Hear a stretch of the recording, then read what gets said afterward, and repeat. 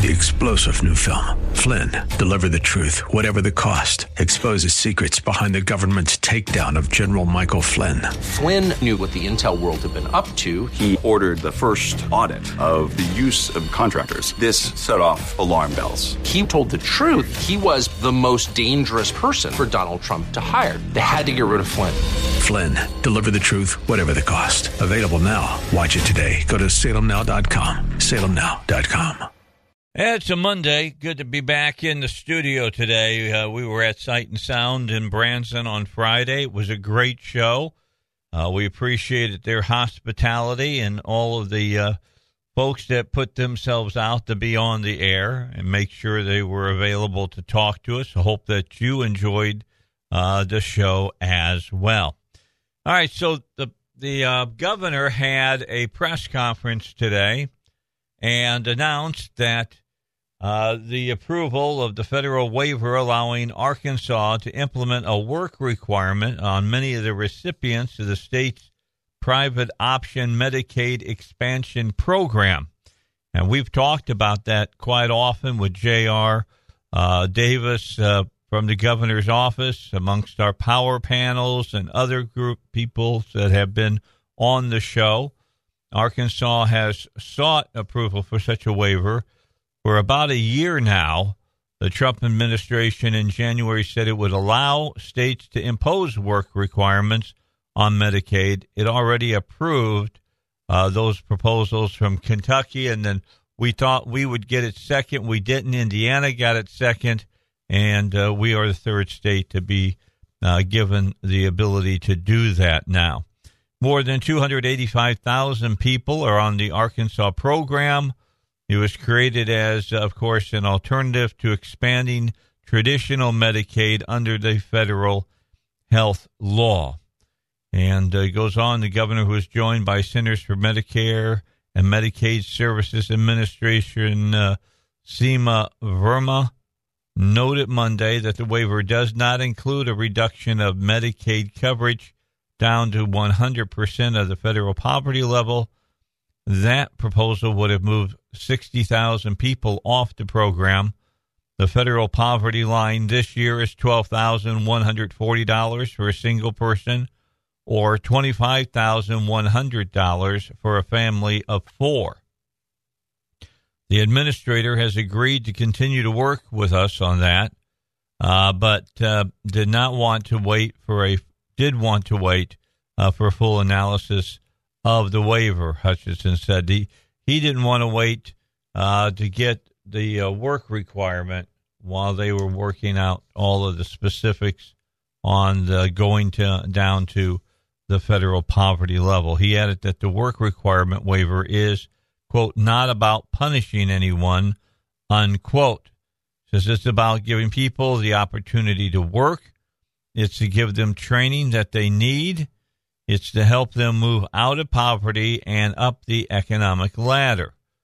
The plan will affect about 39,000 non-disabled, childless adults on the plan who are 19 to 49 years old. They would be required to work or participate in other activities such as volunteering or vocational training for 20 hours a week. Arkansas's proposal will not affect those on traditional Medicaid programs.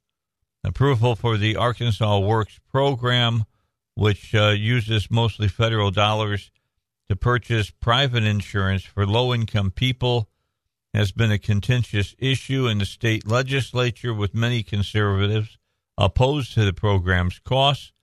Several Republican lawmakers were on hand for the governor's news conference, and during the ongoing fiscal session, legislators are being asked to approve continued funding for the private option program.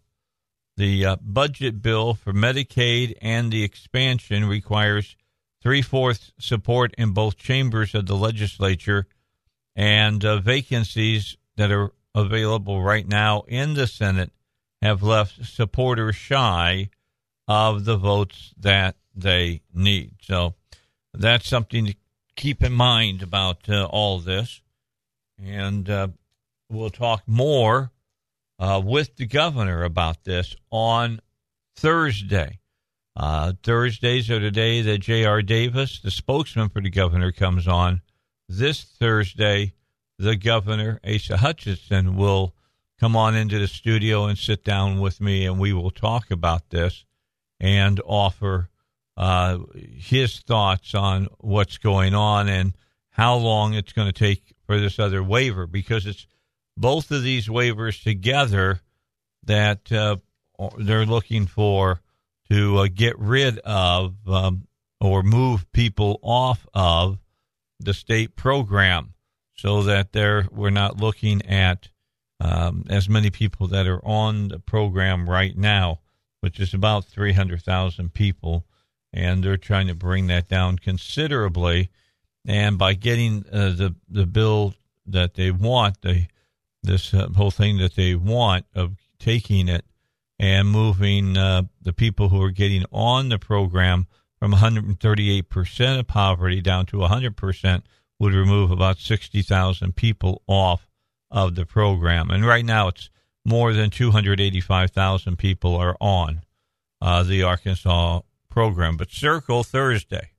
Make sure you're here Thursday at 2 o'clock, or hear the rebroadcast that we will do at 5 o'clock to 6 o'clock with Governor Asa Hutchinson talking about the legislature, this fiscal session, and what all is happening with Medicaid expansion. So that was a big story today, as the governor had a presser over at the Capitol today.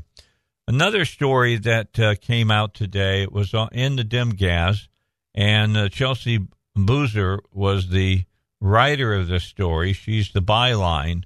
Push on to lower pot case priority is what the headline says. That, of course, grabbed my attention.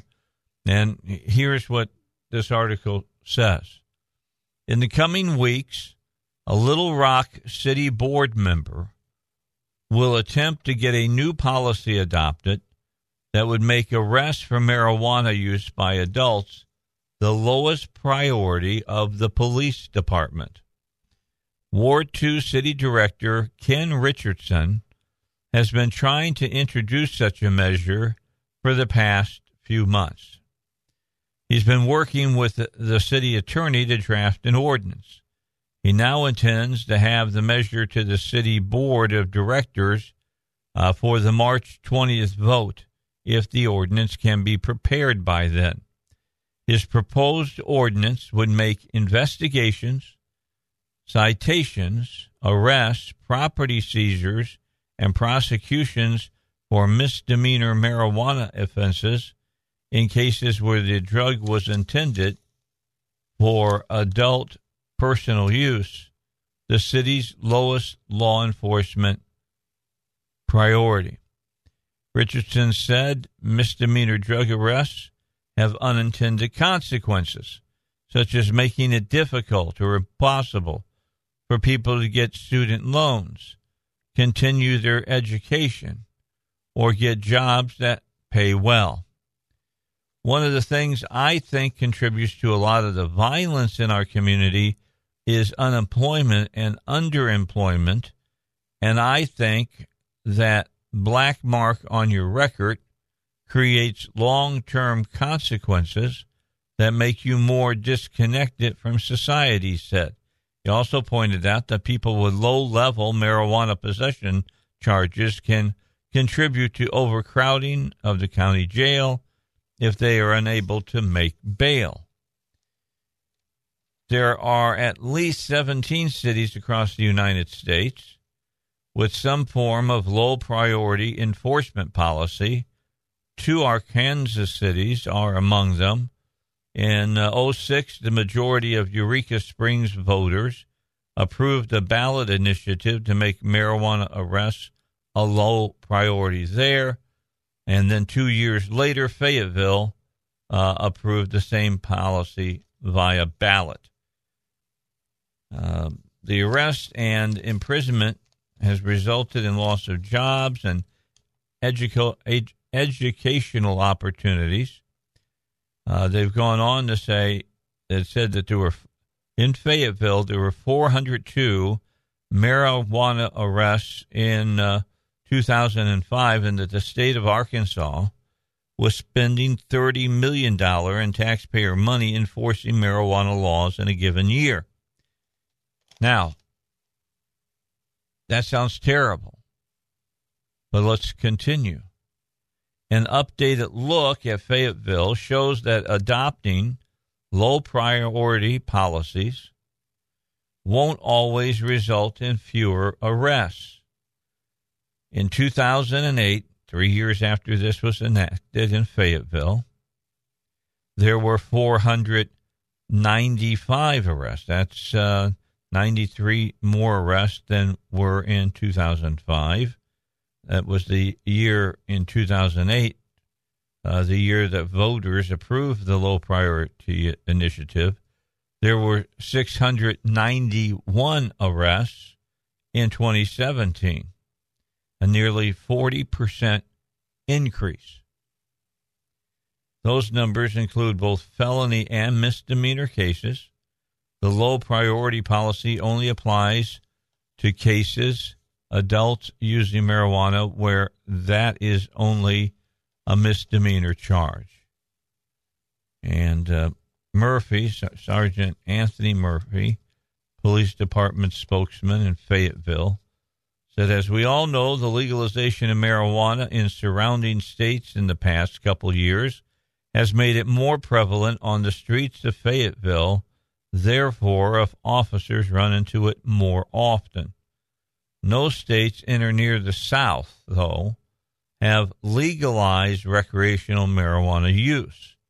Both Arkansas and Louisiana have legalized medical marijuana, although it is not yet accessible here in our state, and any form of the drug that can be smoked is not legal in Louisiana.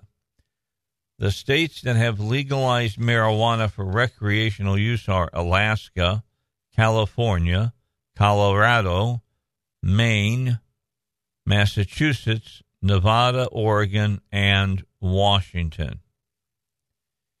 If Little Rock were to pass the ordinance, it could not direct the local prosecutor to cease prosecution of misdemeanor arrests. The city doesn't have control over the prosecutor's office or the authority to prosecute criminal offenses. City Attorney Tom Carpenter said he has some issues with Richardson's proposed ordinance. In December, he sent out a memo to Richardson. Carpenter opined that the city board of directors would be acting outside its authority to enact the measure. Said the Little Rock Police Department rules and the regulations do not permit an officer to ignore the enforcement of a law. Quote, if such an ordinance existed in Little Rock, then it would create a constant tension between the chief, what he is directed about, because he'd now be directed to ignore enforcement of the law, notwithstanding city and state requirements that he not do so. He also said the city could be ineligible or disqualified from receiving federal grant money if it directed police to not enforce a particular law. Richardson disagreed with Carpenter. He explained that his ordinance would set marijuana offenses as low priority. It wouldn't decriminalize the drug or ask police to not enforce or to ignore the law. The policy would merely be, quote, establishing the pursuit of low-level marijuana simple possession offenses as the lowest law enforcement priority. Well, how do you know it's just going to be a marijuana arrest? If you find that somebody's smoking a joint or whatever, and it, you know, they got a couple of roaches in the ashtray, are you supposed to turn your head? That's what Carpenter's asking here. Richardson doesn't understand. That's what he's saying here. When area television stations aired a segment about Richardson's proposed ordinance back in December, at-large city director Joan Adcock sent it to other board members and wrote, "This is not what the people of Southwest Little Rock want. Ward 7 Director B.J. Warwick replied, I have not heard this in my area either. Most folks are appreciative of the LRPD support. In fact, would like to see more coverage in Ward 7, not just drug enforcement, but all enforcement. And Little Rock Police Chief Kenton Buckner, as we all know, is out trolling for a new job, declined to comment on the proposed ordinance. Quote, my job is to enforce the laws of our city, state, and Constitution. Any concerns I have with any ordinances would be addressed through the proper avenues. Unquote. Nice punt, Chief. All right, it's Dave Elswick Show. We've got 21 after 2.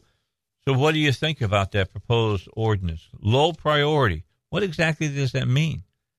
I mean, I guess if you see somebody puffing up, you just allow it to go by because it's a low priority. I mean, we hear people say this all the time. Leave the people that are just smoking marijuana alone.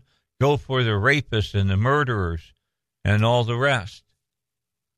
Well, it's not quite as simple as that. Dave Elswick Show, 96.5 FM, The Answer. Give us a call, 823-0965, 823-0965. Hey, coming on Friday during the 5 o'clock hour, you'll want to be here because I've got Safari Pets coming by, and we'll talk about whatever animal you might be interested in that you need some information on. If you want to talk about allergies with dogs and cats, or you want to talk about, what kind of terrarium should I set up for my bearded lizard or my, ball python, whatever. They can answer your questions, and that's why I tend to have them on here about every 6 weeks or so, because everybody has a different taste in what kind of pet that they want. And when it comes to pets, Safari Pets offers everything you'll need for taking care of your pet or pets. In fact, what they give the most to you is the whole informational deal that you get nowhere else. I mean, these folks that work at Safari Pets are like a local library right to you, or the local internet right at your fingertips. And, you can get information off the internet, but you can't get personalized information, personalized stuff that you need from the internet, but you can from people who have been working with regular and exotic animals for years. Safari Pets at 808 West Main in Cabot. Their number is 628-0067. Of course, 501 area code 628-0067. Safari-pet.com. All right, back with you, Dave Elswick Show, and we've talked about this article today. Now, the story initially came out on television back in December. Now there's an article about it today because we're getting closer to this March deadline, March 20th deadline, about this new policy that Ward 2 City Director Ken Richardson wants to introduce to the City Council. He says he's been working with the city attorney to draft an ordinance, and he's going to bring it to the city board of directors for a March 20th vote if the ordinance can be prepared by them, by then. His proposed ordinance would make investigations, citations, arrests, property seizures, and prosecutions for misdemeanor marijuana offenses in cases where the drug was intended for adult personal use, the city's lowest law enforcement priority. Now, when you say that it is the city's lowest priority, it would seem to me that you kind of read between the lines, and it's like, don't be bothering with this. Now, that's what I hear. Maybe you hear something completely different. But the proposed ordinance, let's make sure we understand what it says. It says, you're not supposed to even worry about this for the most part. In an investigation, in a citation, an arrest, a property seizure, and prosecutions for misdemeanor marijuana offenses. So what does, and this, the only person that can answer this is City Director Ken Richardson, what do you mean lower pot case? You take those pot cases and you give them the lowest possible priority. What exactly are you saying there?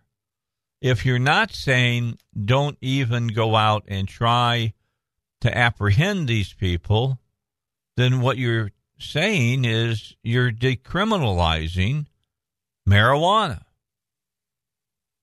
I mean, for the most part, that's exactly. Pretty much already have done that, have they not? That was what they. No, not really.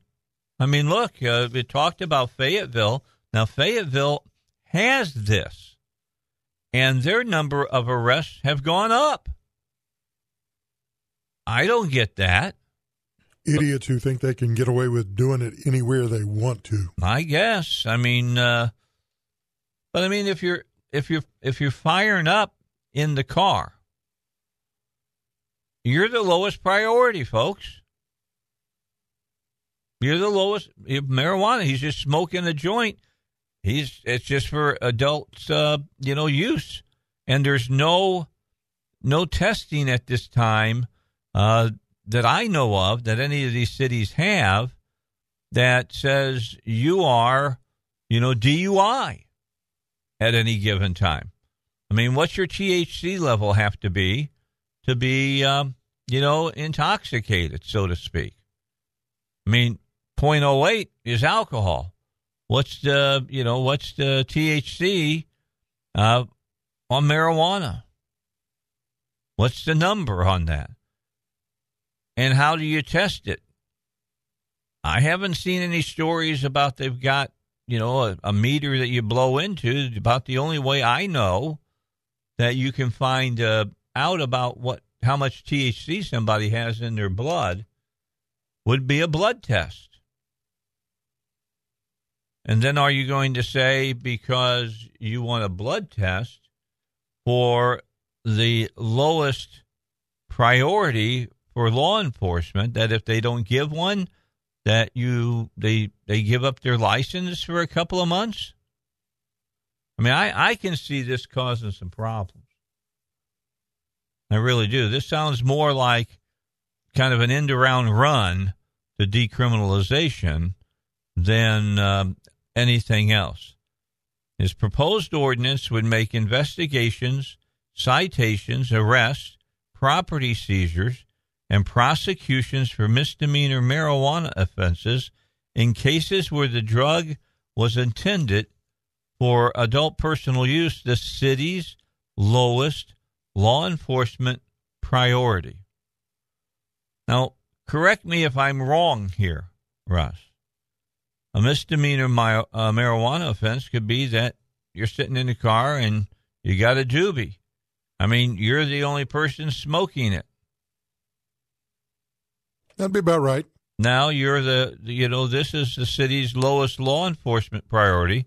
Does that mean they just let the person go, knowing that, number one, there's a Taco Bell down the block, and they're probably going to stop there, or you got to worry about you might be allowing a person who's high to be driving down the road. Personally, I don't want people that are high driving on the roads any more than I want a drunk behind the wheel of a car driving down the road. I just think that this is really a piece of legislation that's just kind of wide open. It's open to all kinds of interpretation. They even say that they can't tell the police not to arrest somebody, but it's, I mean, it sure sounds like a double argument to me. Lowest priority. What does that mean you want the police to do? I would like him to, clarify that so we know exactly. I mean, I think that's what Carpenter is basically saying.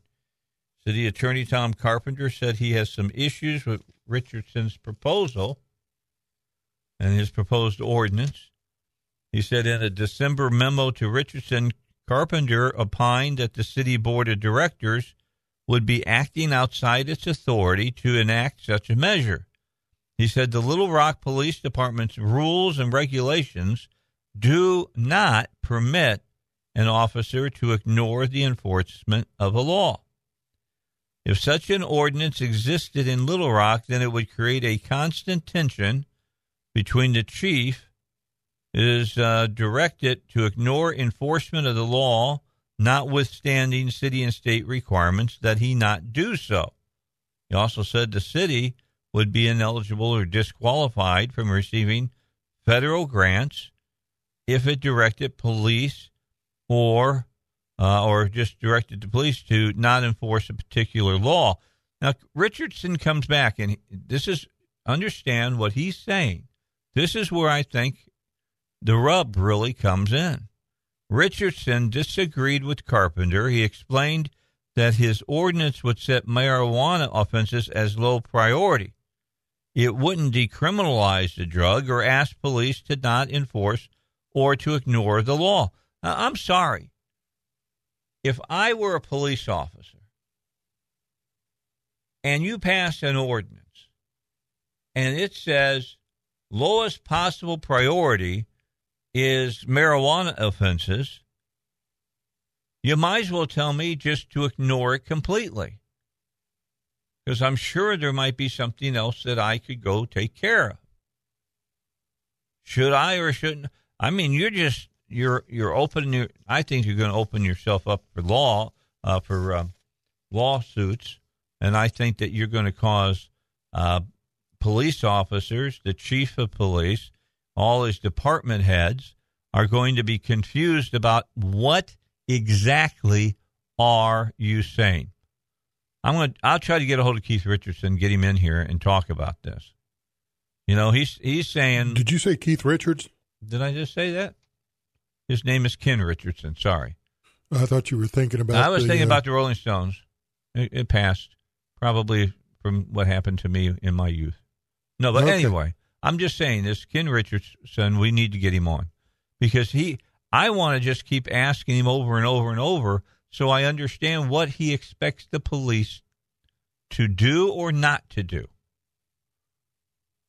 We need clarification, real clear clarification on this. Something tells me March 20th is going to come and go before this guy is able to put this up before the board. All right, it's 2:45. When we come back, Trump defends the tariffs that he wants for steel and aluminum. I hope we all understand that could raise prices for things that we buy here in the United States.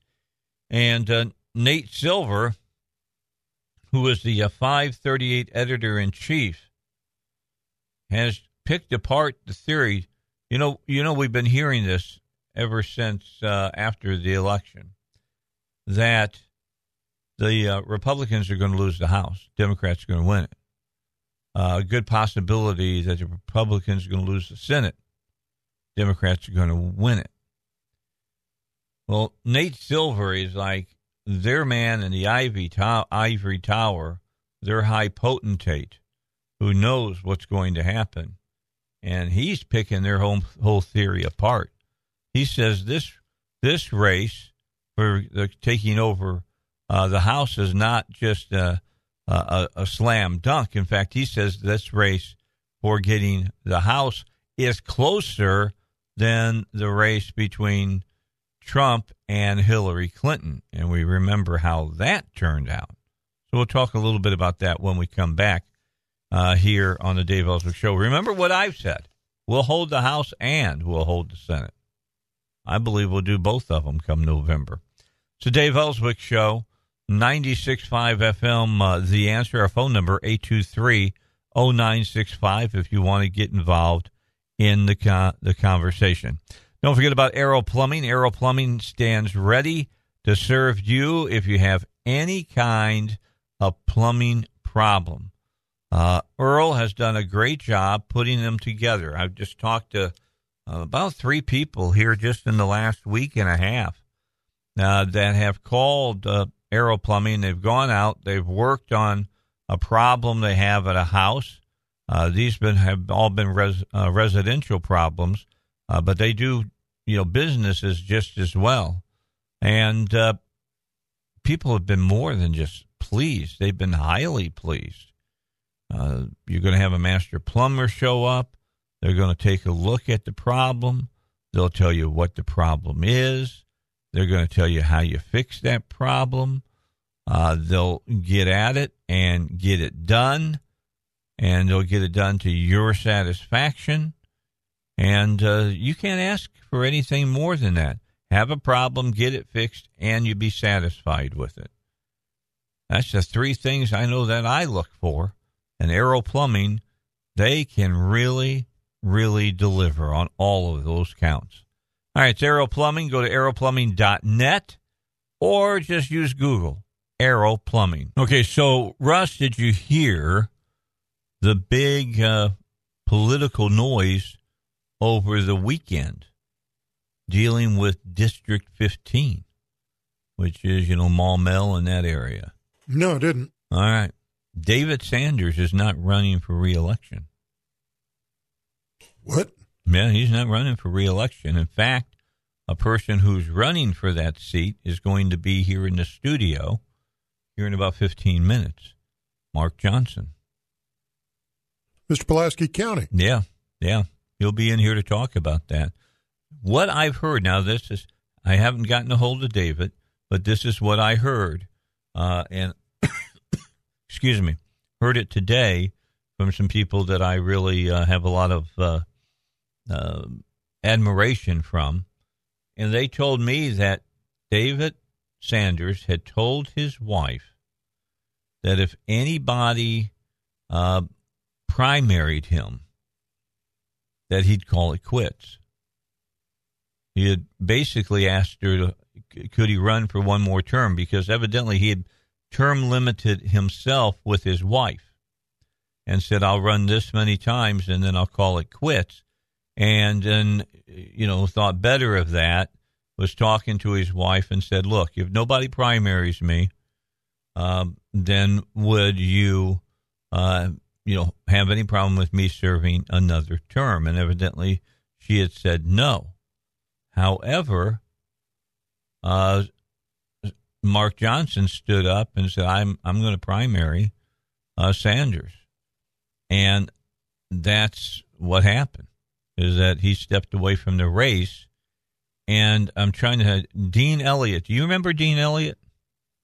Do I remember Dean Elliott? I graduated high school with Dean. Okay, well, Dean Elliott is also running for District 15 Senate seat.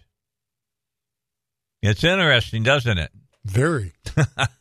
So anyway, we'll have Mark Johnson on in just a few moments. So stay where you're at so you can hear what all's going on out there in District 15. A lot of you belong in that area. If Mark would win, I think you got a solid conservative there. If Kim Hammer wins, you got a solid conservative middle here of the state in the state Senate, no doubt about that. So today, President Trump defended his tariffs on steel and aluminum that he talked about Sunday night by arguing the decision would be the change needed to spark the domestic steel and aluminum industries. Here's what he tweeted out, quote, "We're on the losing side of almost all of our trade deals. Our friends and enemies have taken advantage of the U.S. for many years. Our steel and aluminum industries are dead." I wouldn't go that far. I've got lots of friends that live in Northwest Indiana still that work out at Inland Steel, CSX, and some other steel mills up in that area. Now, there's not as many people working there because they don't need as many people because of all the technology they've got. At its height in northwest Indiana, right there on the lip of Lake Michigan by Gary, used to have USX or U.S. Steel. Used to have Youngstown Sheet and Tube. You had Inland Steel, Bethlehem Steel, and there was one other, and I can't remember what the name of that one was. And they employed over 60,000 men and women out in those steel mills. From what I understand now, you've got CSX and you've got Inland, and it's about 6,000 men. But they still produce 3 times the steel they produced when they had 60,000 men and women working out there because, they moved away from the open hearths and went to oxygen furnaces. They've got a lot of different technology in there now. Like when they make I-beams and all of that, they don't have people sitting up in the towers beating those I-beams out. It's done by machine. So the whole thing about them being dead is not true. So the president says, sorry, it's time for a change. Make America great again. Now, contrary, and this is in the article here, to Trump's assertion that steel and aluminum industries are dead, steel and aluminum production have remained near consistent over the last several decades. So I was just explaining. According to Federal Reserve, steel production in 2017 was at about the same level as it was in 1984. Aluminum production is at a higher point now than it was in 1972. The earliest year data was available on that. So Trump's tariff announcement Thursday has been widely panned by most Republicans and Democrats and has escalated tensions with American trading partners abroad. Defenders of the deal say Trump's tariffs, a 25% tax on steel imports, 10% on aluminum, will help reduce trade deficits and are an update on trade deals made generations ago. Trump is set to announce the official tariff language sometime this week. It's unknown at this point if some American allies will receive exemptions from the taxes, but administration officials said Sunday that's not the plan at the moment. Hasn't affected the stock market. Stock market up almost 356 points today. All right, Mark Johnson's next. He's running for the Senate seat in District 15. We'll talk to him next on the Dave Elswick Show. I guess it didn't rain today, so the pollen's in the air today. Mark, my eyes are starting to itch again, so. That must mean springtime's around. It must mean, well, here's what I saw. The Bradford pears were blooming in my neighborhood, and for whatever reason, that is the worst tree in the world for me and my allergies. Wow. When they start doing their thing, I start sneezing and coughing. My whole thing that I worry about is that I'll lose my voice because that happens from time to time. So if one day you tune in and I'm not here, that's probably the reason is that I can't talk. I won't name names, but a person you and I have both worked for in this business, I can remember him losing his voice before where he had no voice at all. Yeah, I mean, it just goes away. I'll go to bed, get up in the morning, can't talk. My family loves that. It's not good for business, though. No, not in this business. It's not good for business. All right, so let's talk here. I've had you on many a time. Yes, sir. And you never mentioned to me that you were thinking of running for state senator. Dave, I've been telling friends that after 60 years of going to rodeos, I finally decided to climb on the bull. Okay. Well, that's good. I'm glad you are. I think you're a very viable candidate. Well, I hope good. So. You know what Ed Garner says about District 15, right? What's that? Get ready to burn some shoe leather. It's big. He said that's the key, is going out and knocking doors. He reminded me, and this is a while back I was talking, there were some other things involved with that race between him and Sanders, dealing with push cards. However, one of the things that Ed told me was while he was at committee meetings there at the Capitol, Sanders would miss some of his and go knock on doors. And Ed said, I didn't do that, probably to my, loss, one of the reasons I lost. So anyway, I'm just telling you, got to get out there and knock on the doors. Find some people that will work for you as well, and knock on doors. Say, hey, I have a great candidate that you need to vote for.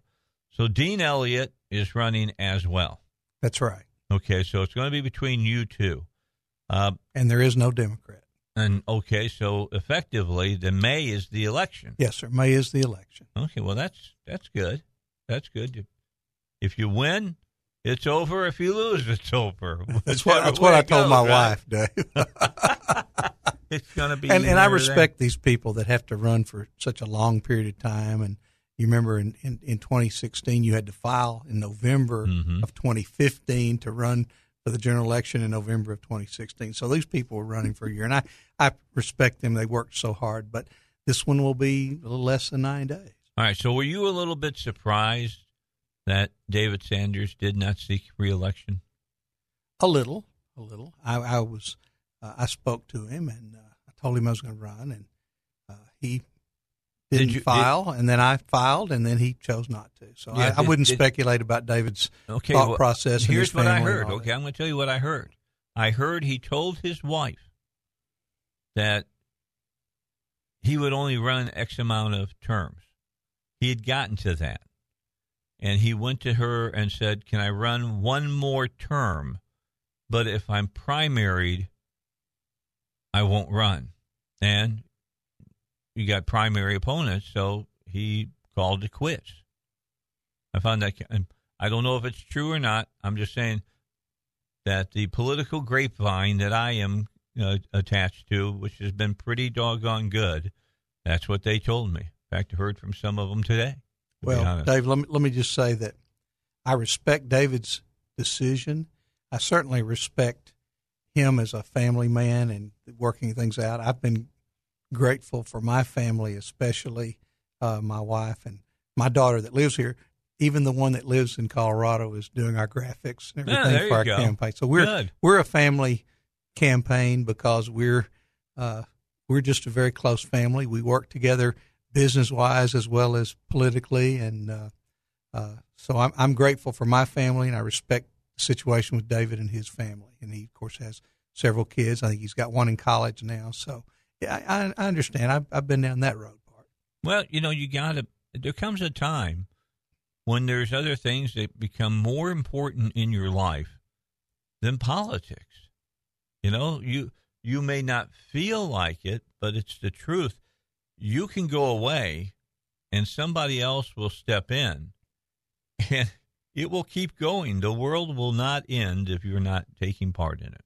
That kind of humility is what a lot of people need sometimes, Dave. But I've never had that problem. I've watched people come and go, and I remember Frank White once saying that you go from who's who to who's he. That's good. That's very good. I would agree with that. All right, so why don't you run down for me what you think are the topics you believe voters will be most interested in as you run for this position? Well, first, Dave, let me say that this is a big district, but it's not an area that I'm unfamiliar with even outside of my own neighborhood. I live in Ferndale in western Pulaski County. Right. We've lived out there about 13 years.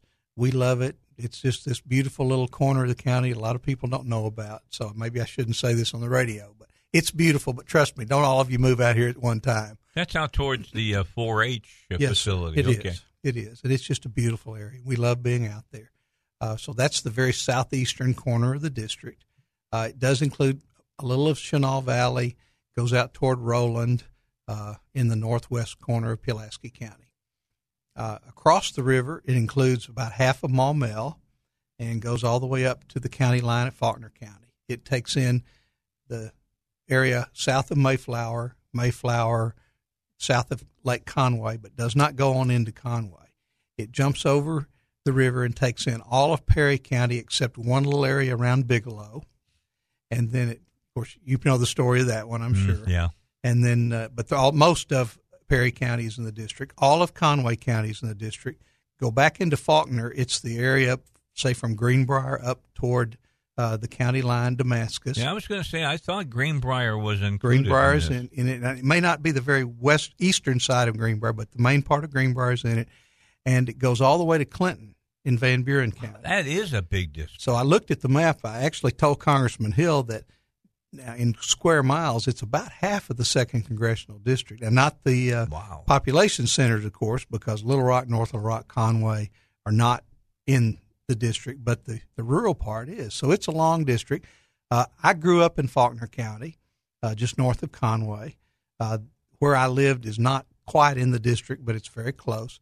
Most of my mother's side of the family is from that area, and I got lots of cousins and cousins of cousins and friends that I grew up with that are all up in there. So it's home to me too. So I'm fortunate that I can hit the ground running, not just knowing issues like I know, but also knowing the district and the people, because these will be people that, you know, I grew up with in this area. It's not a strange place to me. It's home.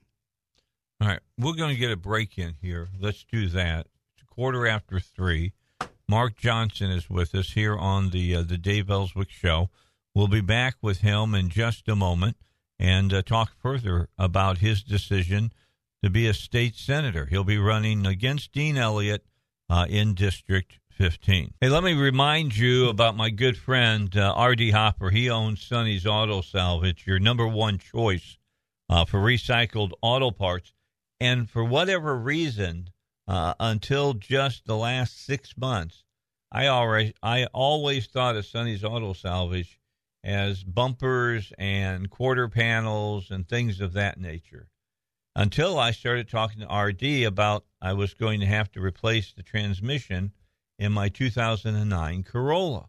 And I said, I was telling him how much I had been quoted by different people. And I said, but, the thing that bothers me, RD, is that I talk to people and they'll give 1 year warranties with 12,000 miles, 2 years with 24, or maybe 3 years with 36,000 miles. I can drive 36,000 miles in a year. So, that's really a 1 year warranty for me. And he says, well, Dave, we do that kind of work. And I said, no, I didn't know you did that kind of work. He says, sure. He says, we can find a 2009 transmission for that Corolla without any problem. He says, it's not just what we have. We're attached by computer to thousands of other auto salvage yards, and we can find what you're looking for. So he found what I was looking for. He gave me 3 years, parts and labor, unlimited mileage. That was the selling point for me. And I said, okay, well, I'll come and get it, and I'll take it somewhere else, get it installed. He says, no, you don't have to do that. I said, what do you mean? He says, I've got mechanics that work for me that will install any of those big items. There's no problem at all. This happened to Val Emmons, too. She had an engine put in, Mark, into her Dakota, I think, and she had them do the work for her and saved her a whole lot of money, saved me money, at least total about $800. That's pretty good savings if you ask me, although Nancy Pelosi would say it was crumbs. But the bottom line is I saved a lot of money for my wallet, and I loved it, and I got to keep it in my savings account. They can do the same thing for you at Sonny's. All you have to do is call a number, 982-7451. 982-7451, and any of the folks at Sonny's will be able to give you a helping hand, and you might be lucky enough and get RD on the phone, and I can tell you he'll really help you. He does a great job. That's, of course, Sonny's Auto Salvage, your number one choice for recycled auto parts. My guest is Mark Johnson. He's running for District 15 State Senate seat. This is the first time you've run for any office. For any office at all. But you've been involved in politics for years. Well, Dave, my dad was actually a state senator when I was born. Okay. So I go, as I said, literally 64 years. I've been around the rodeo. I just decided to get on the bull. Why this time? Why now? What was it that said to you, got to do this?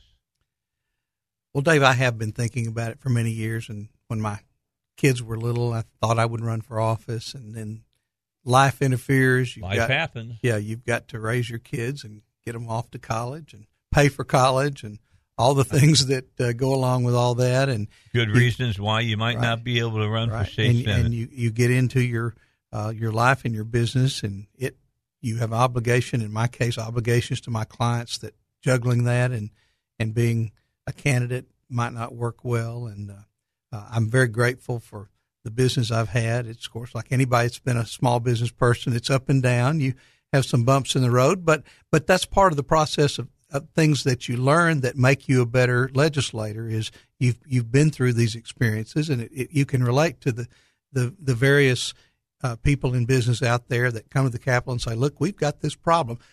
This month, it's the pharmacists. It's the local pharmacists. Next They're month, suffering. it may be somebody else. But you have an affinity for these people because you've been one of them and you're with them. And so that's part of it. I have to say probably one of the greatest motivating factors is that I love this state and I don't like to see it besmirched. And when we have state senators that are pleading guilty to felonies or being indicted for not something they did over on the side, but public money corruption, then that's bad. It bothers me very much. We have a certainly, go use a Nixonian term, a credibility gap with our legislature, and we need to step back in and put some teeth in the ethic. Everybody talks about ethics. We had a big ethics amendment a few years ago, and the main thing it did was extend term limits. But because it wasn't much of anything in ethics, to be honest with you. But there's some things that when you've had this kind of corruption, and that's what it is. I could come up with, it's corruption and it's theft. It's stealing from the taxpayers. And the General Improvement Fund, which in some ways has done some very good things. It's a good thing in that it helped volunteer fire departments and senior centers and things that truly needed help. But because of lack of controls and the opportunity for corruption, we had some abuses. And, if out of 135 legislators, if 133 of them do it by the book and do it right, and some of the projects, maybe I wouldn't have gone along for that, but that wasn't corruption. It was just maybe some constraints I would have seen a little different.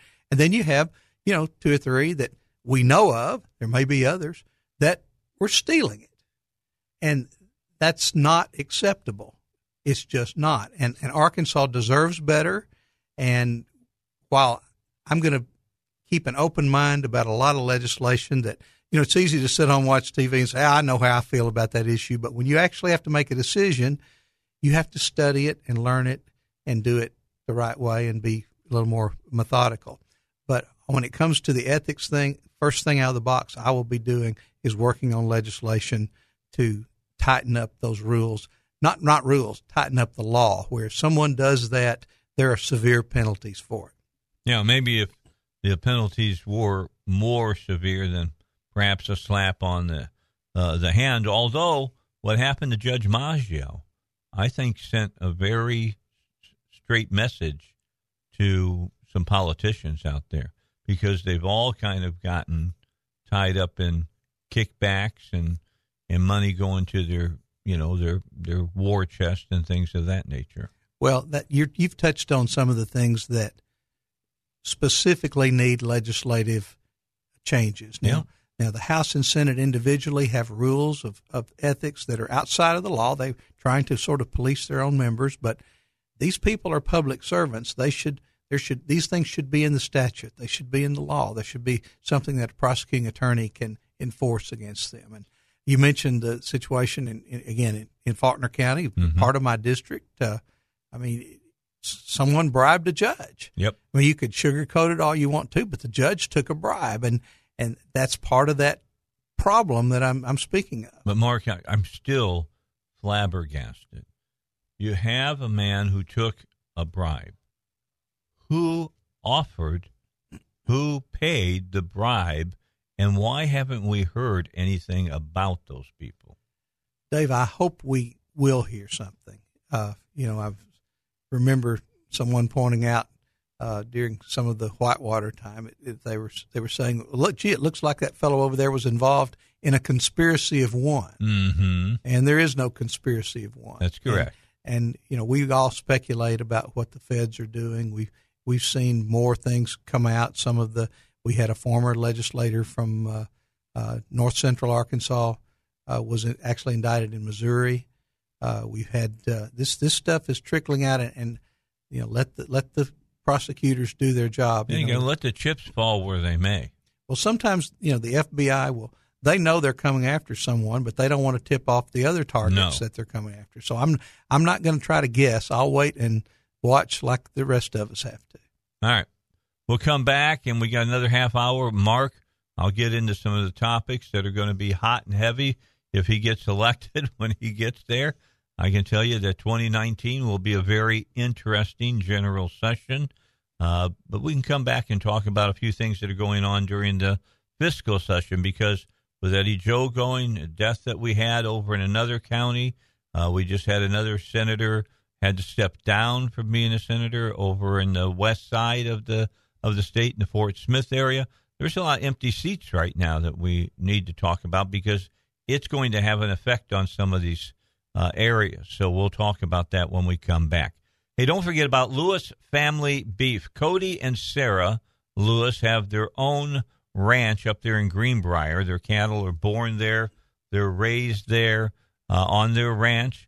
They do not give their cattle that they feed to you any antibiotics. If they give antibiotics to a cow, it's taken out of the food chain, so to speak, and they don't fill their cattle up with hormones. They know that the cattle make hormones, but they don't feel like they have to add any to it. You can buy a quarter cow, a half of a cow, a whole cow.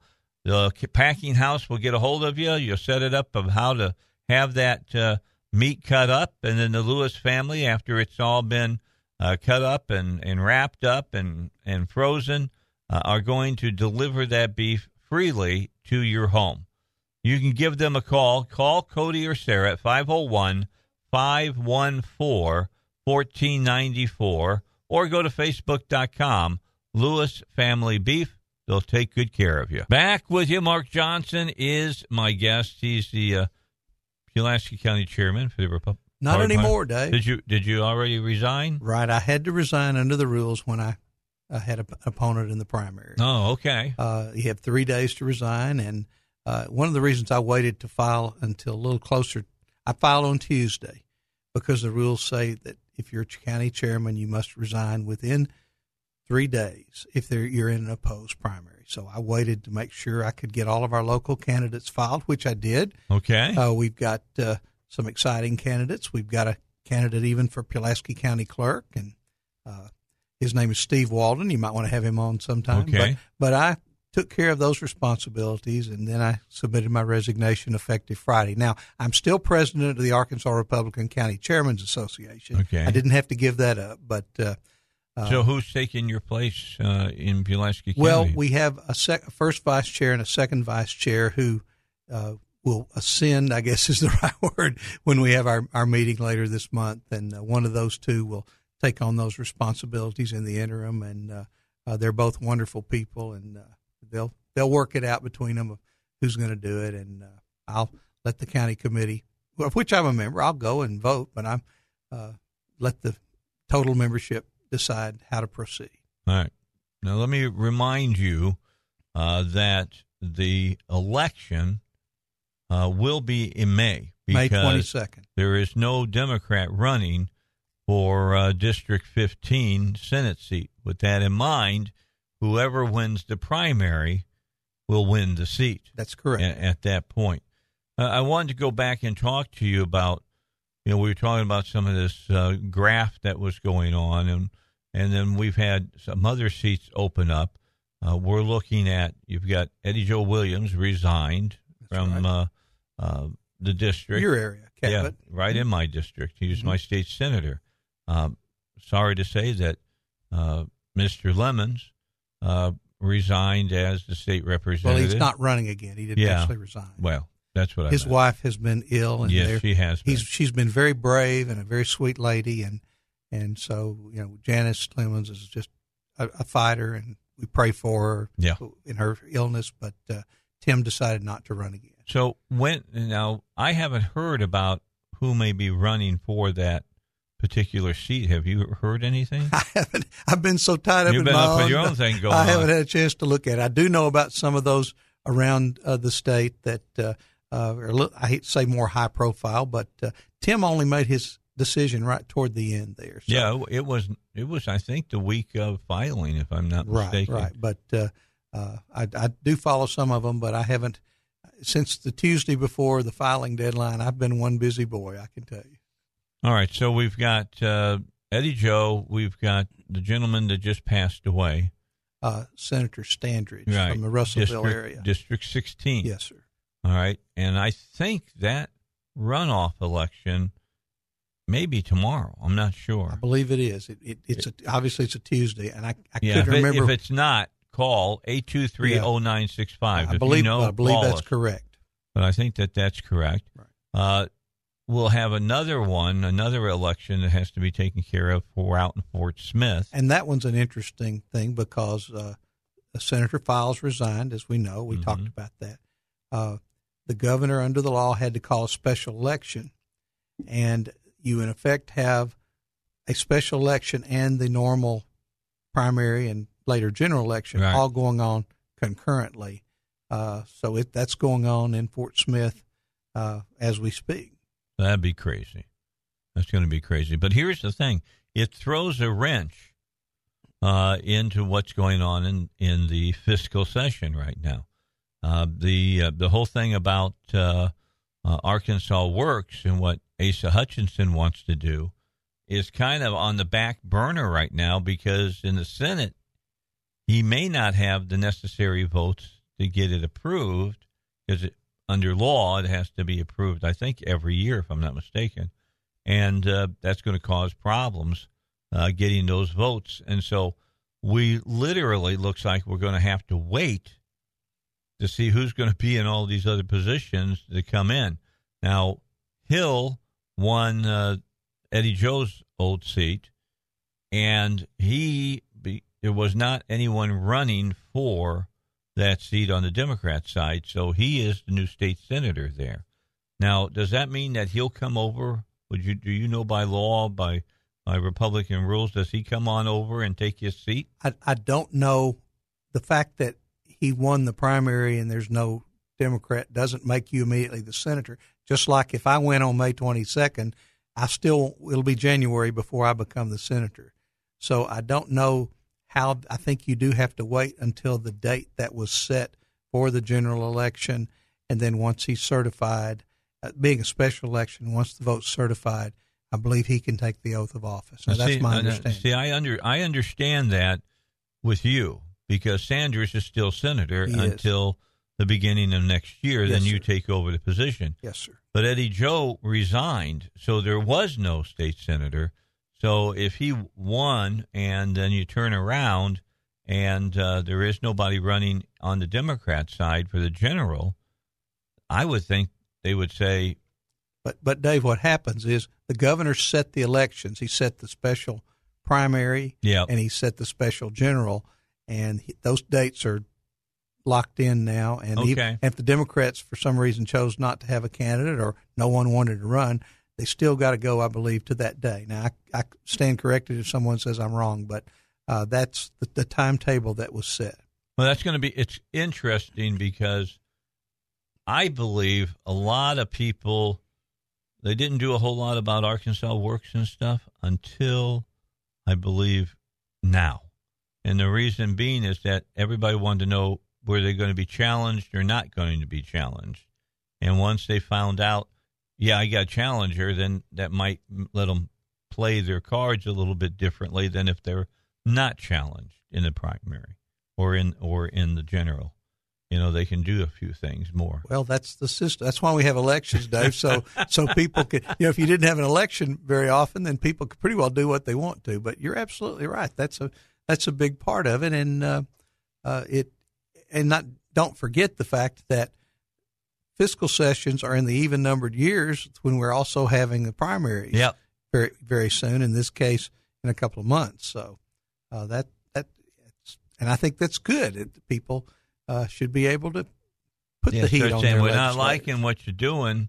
Better change your mind, or we can put somebody else in there running for that office. Well, it's that old. Well, gee, they've got short memories. They won't remember. Well, they don't have to remember very long when there's an election in May. You're right. All right, Bruce is in North Pulaski County. Hey, Bruce, how are you? And welcome to the Dave Elswick Show. Pretty good. There is a Democrat for Eddie Joe's old seats. And that Rick Hill will face him in the May primary date. Okay, I had not heard that the Democrats had somebody. Steve Neely. Okay, so he'll be running in the general election, so Hill now is going to be the man that runs against him. And it's the same. The special election is the same day as the May primary. Yes, okay. that is correct. So after he's certified, the winner of that race is certified, then they would be able to be sworn in, and that would be one more Senate seat that's filled for the rest of the year. All right, That's Bruce. Correct. Okay. Thanks for calling. Yeah, appreciate Bruce. you. Thank you very much. Yeah, because I hadn't heard. Shows how well I was keeping up with that district. Yeah, I'm so busy I looking thought at there wasn't anybody there, and there was evidently. So they'll take care of that. Should have remembered that, but that's. Hey, there's a lot going on. And there's several of them, as you mentioned, with 3 vacancies in the Senate right now. All right, so let's talk about, when I come back, we'll have about 15 minutes left. Let's talk some issues that are out there, because I would never have said the Second Amendment was a big issue until the Parkland shooting. And for whatever reason, it seems to me there's a lot of people have lost their minds because of that shooting. They've lost all reason, to be honest. So I got some questions about that. I want to talk to you about Arkansas Works as well. So the Dave Elswick Show, 96.5 FM, The Answer. Horton's Orthotics and Prosthetics, a family-owned business right here in Little Rock, and they've got a lot of satellite operations around the state. I know they just opened a brand-new facility in Conway, so you folks over in the Conway, Greenbrier area can avail yourself of their services. It's a family-owned business that has real empathy for their customer base. You've heard Mike Horton talking here on the station about his number one thing that he wants to see happen is that if you need prosthetics or an orthotic, that he wants you to have as much mobility as you're trying to reach, so they can help you out with that. And they do a fantastic job. You got the father, Gary, who started the business. Now you got Mike and Chris working over with the prosthetics and orthotics. The daughter, Tanya, working up in Bryan at the offices there. And they've got about 5 or 6 other locations. And if you'll just call 501-663-2908, they'll give you all of those. So if there's one that's closer to you than just here in Little Rock, they can help you out. Ladies, if you've had breast surgery and have had to have your breasts removed because of breast cancer, then Horton's Orthotics and Prosthetics are the people that you want to talk to help you out. In fact, Trina, who works there at Horton's, is going to be my guest here in the next week, and she'll talk about that specifically so you can get your self-esteem back and self-confidence back. 5220 West 12th Street is their location here in Little Rock. Phone number 501-663-2908. That is Horton's Orthotics and Prosthetics. All right, let's finish up with our guest. Mark has been here for the hour. Mark Johnson's running for the state Senate seat, District 15. So, Second Amendment. A lot of people saying we should raise, and that would be a national issue, raising the age of buying guns, although it could be a state issue as well. You've got people talking about, making kids have to be 21 years of age, or maybe not being able to buy an AR-15 at all, or some semi-automatic rifles. I mean, this is nothing that you would legislate against, but Dick's Sporting Goods says they're going to quit selling any kind of semi-automatic weapon. They might as well take their guns out of their cases then. There's just about every pistol and rifle that we have. How do you view the Second Amendment now, Mark? Anything change for you? Yeah, go ahead. Not at all. Not at all, Dave. The Second Amendment says that the right of the people to keep and bear arms shall not be infringed. And you cannot help but just cry over the tragedies we've had recently. And then you have to stop and say, when we have serious accidents on the freeway and people die, they don't say, we need to ban cars, or we need to, make cars only go 30 miles an hour. They don't blame or people are drunk when they're driving. They don't blame the car. And we shouldn't blame the tool. We have to look at the people. Now, in the case of these young people, how did these people get to be that way?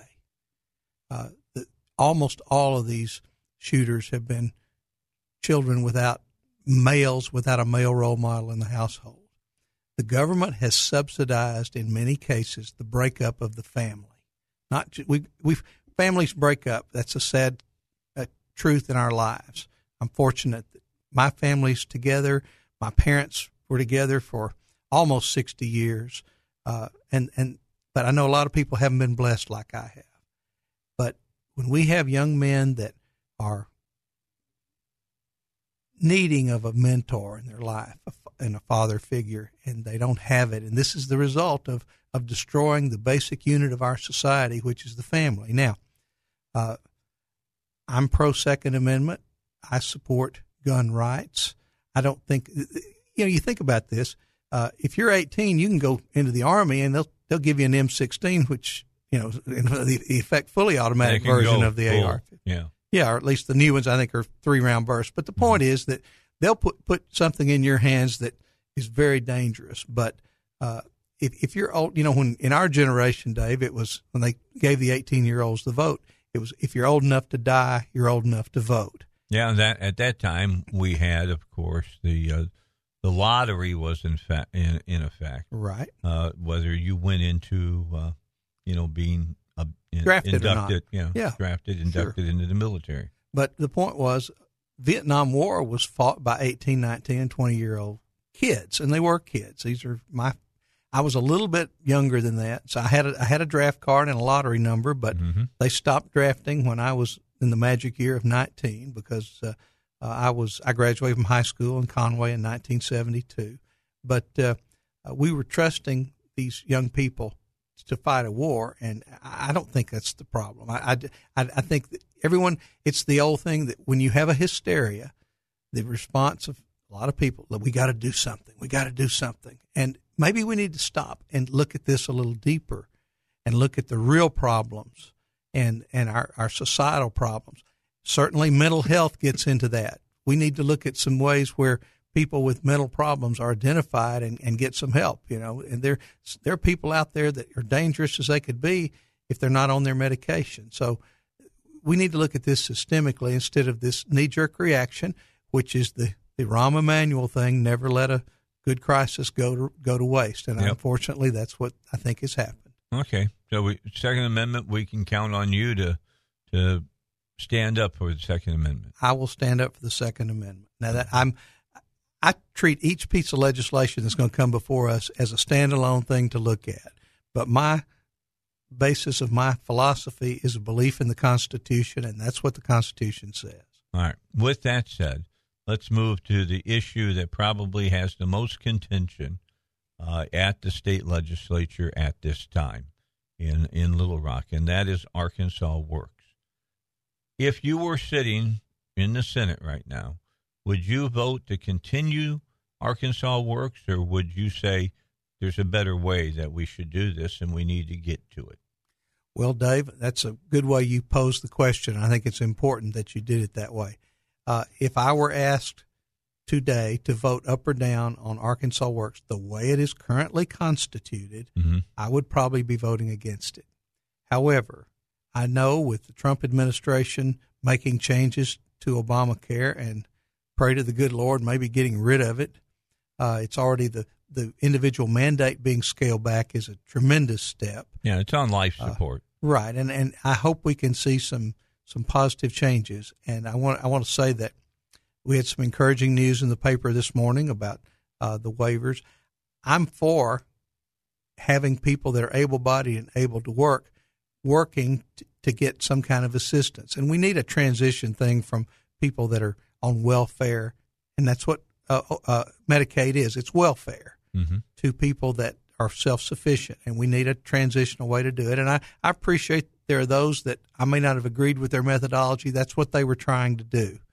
But that's kind of where I would be in March of 2018. Now, in January of 2019, I'm hoping there's some changes, especially those coming out of Washington. But my biggest concern about Arkansas Works, Dave, is that I don't see it as sustainable. I see it as a program with so much growth in it. You know, we like one year we spent over $11 million paying premiums for inmates in the Department of Correction. Yeah, they have their health care taken care of. They already got free health care. That's right. It shows that the system, that the bureaucracy that has to run it is so messed up that, to me, that's an over $10 million mistake.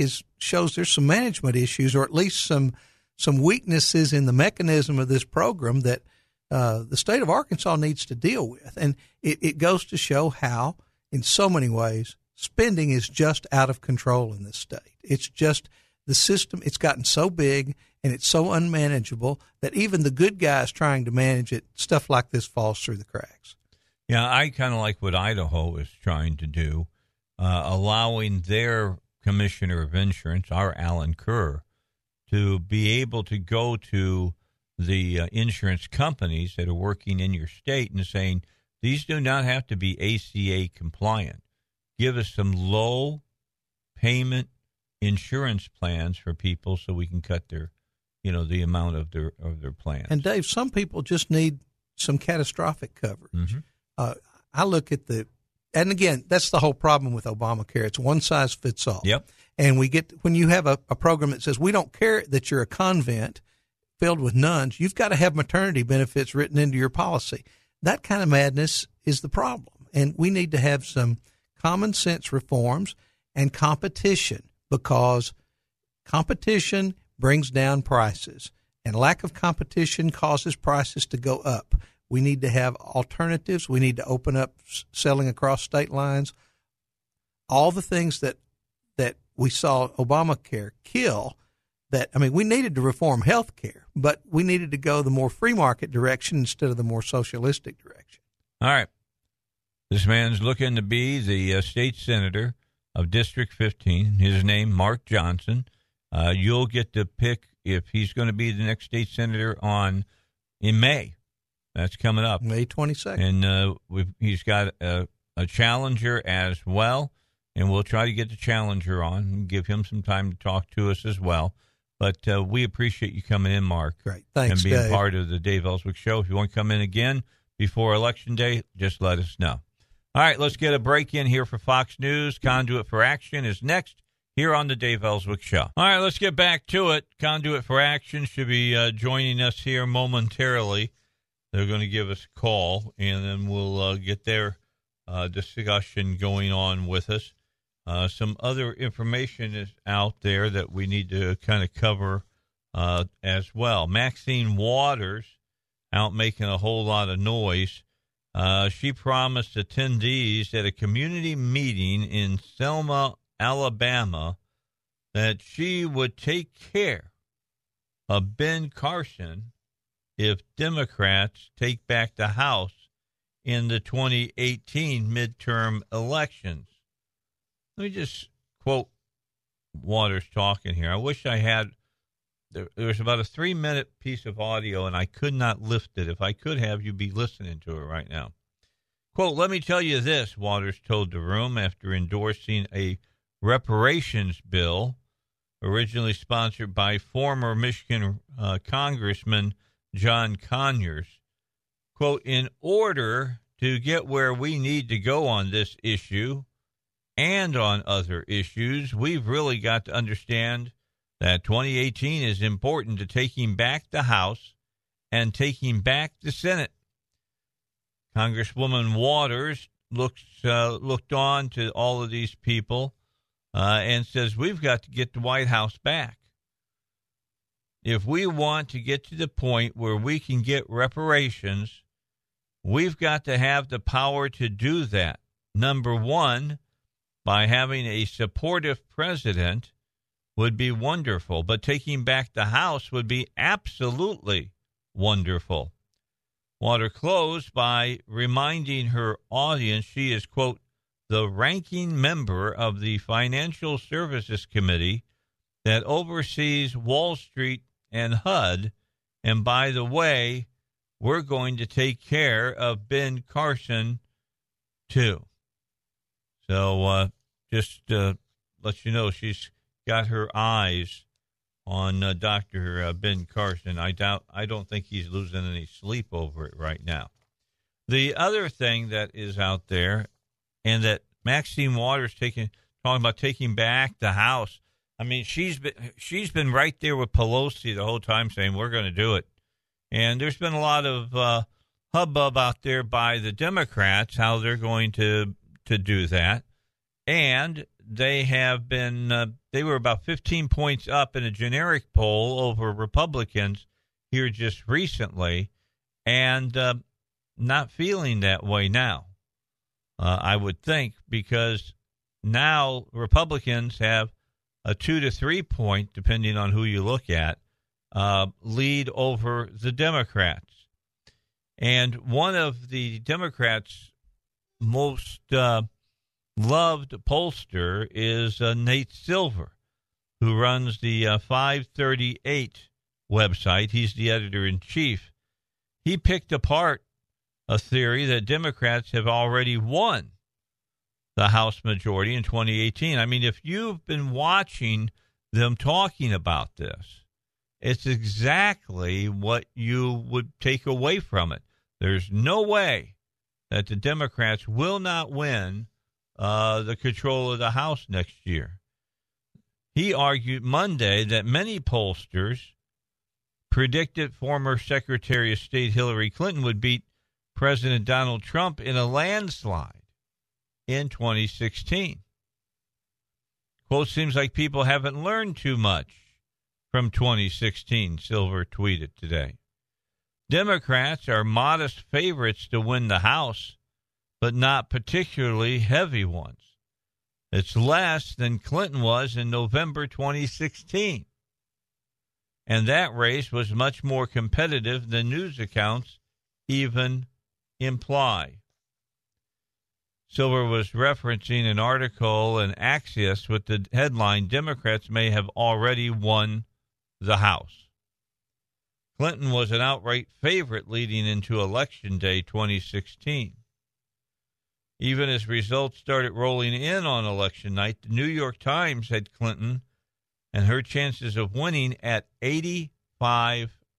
Now, that started falling significantly after she started winning states like Pennsylvania and Ohio and Florida.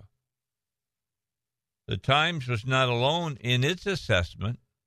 ABC, The Washington Post, NBC, and Real Clear Politics all had Clinton defeating Trump leading into the final days of the election cycle.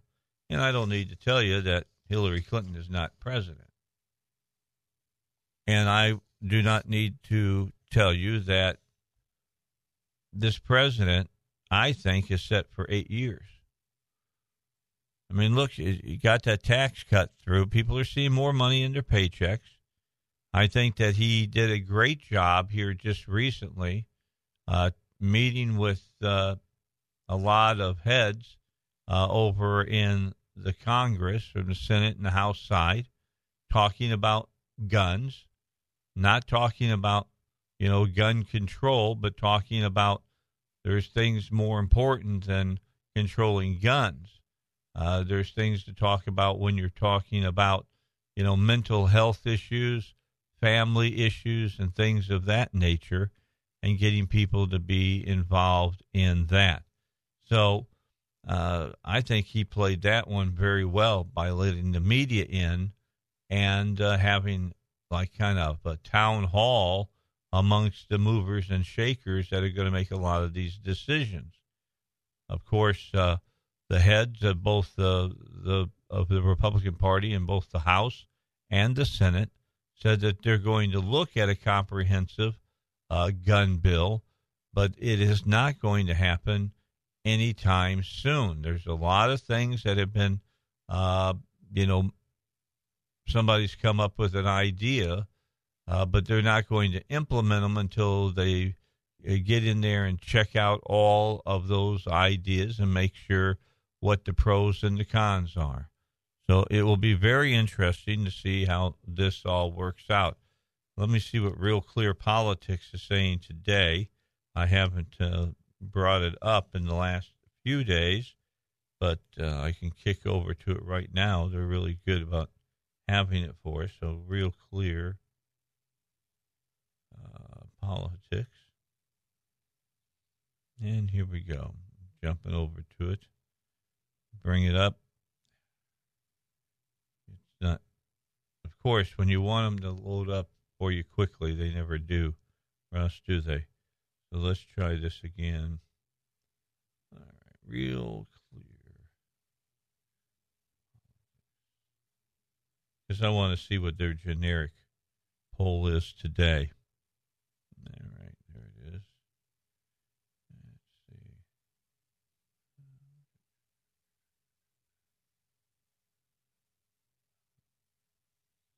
Latest news, home recommended.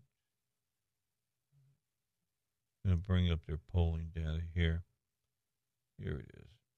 Okay. Elections 2018. And as I'm looking here, what we got congressional is that it's running for Democrats right now, but only +3. Heidkamp for senator in North Dakota right now is +3. In Florida, Nelson is +4. The Utah race is Romney +46. In the Texas, the Democratic primary there looks to be Valdez +19. These are all red, so you're looking at Republicans. Texas Senate +88. You move a little further down, Pennsylvania +6. And I'm looking for the generic for you now, and I don't see it at this time. I'll take a look closer and see what they're saying. It's about 17 after. Let me take a break, and I'll come back and give you the generic on it because it's not anything like it was at the beginning of the year. All right, Dave Elswick Show here on 96.5 FM, The Answer. All right, so back with you. The generic poll right now has +3 to 5 with the Democrats, which literally is no lead at all. It's looking like a dead heat at this this time. Longtime Republican Senator Thad Cochran announced just a few moments ago that he will resign effectively April 1st. The Mississippi senator has been battling health problems. Cochran, 80 years old, first elected to the Senate in 1978. My belief on this, that if you were elected back in the 70s, you should have already stepped aside for somebody to join us about this. All right, so I just heard from Brenda of Conduit for Action that they'll join us right after the 4:30 break. They're in Russellville right now at a campaign for early voting in District 16. So they're working hard on District 16. So right now, the Democrats are in a basic generic tie with the Republicans, and they had a way big double-digit lead up until February, and the tax cut that the Republicans passed went a long way of erasing that. And they keep talking about, the Democrats do, about how that is just crumbs that the people are getting, and I don't think the people feel they've been offered crumbs, and they're happy as well. What they're seeing with their 401ks and all the rest. I know I'm happy with my 401k, and the stock market right now is up 336.7, up over almost 1.5%. NASDAQ is 72.84, up almost 1%, and the S&P 500 up about 30, and that's 1.09%. All right, so I understand that Brenda and Joe have joined us from out in Russellville. I'll bring them up. Hi, guys. How's the rally going? Great. Hadn't started just yet. It starts at 6 p.m., but we've been busy all day and barely had time to come up for air. Sorry we missed missed our assigned time. That's all right. I had some other things I was talking about, the generic polling, dealing with Republicans and dealing with Democrats for the election up in November. Take it for what you will at this time. But Nate Silver came out and sent kind of a warning, and you know how much the Democrats love Nate Silver. Came out in 538. He's the editor-in-chief, of course, of that website. Argued today that pollsters predicted former Secretary of State Hillary Clinton would beat Donald Trump in a landslide in 2016. He says, haven't you people learned anything from 2016 yet?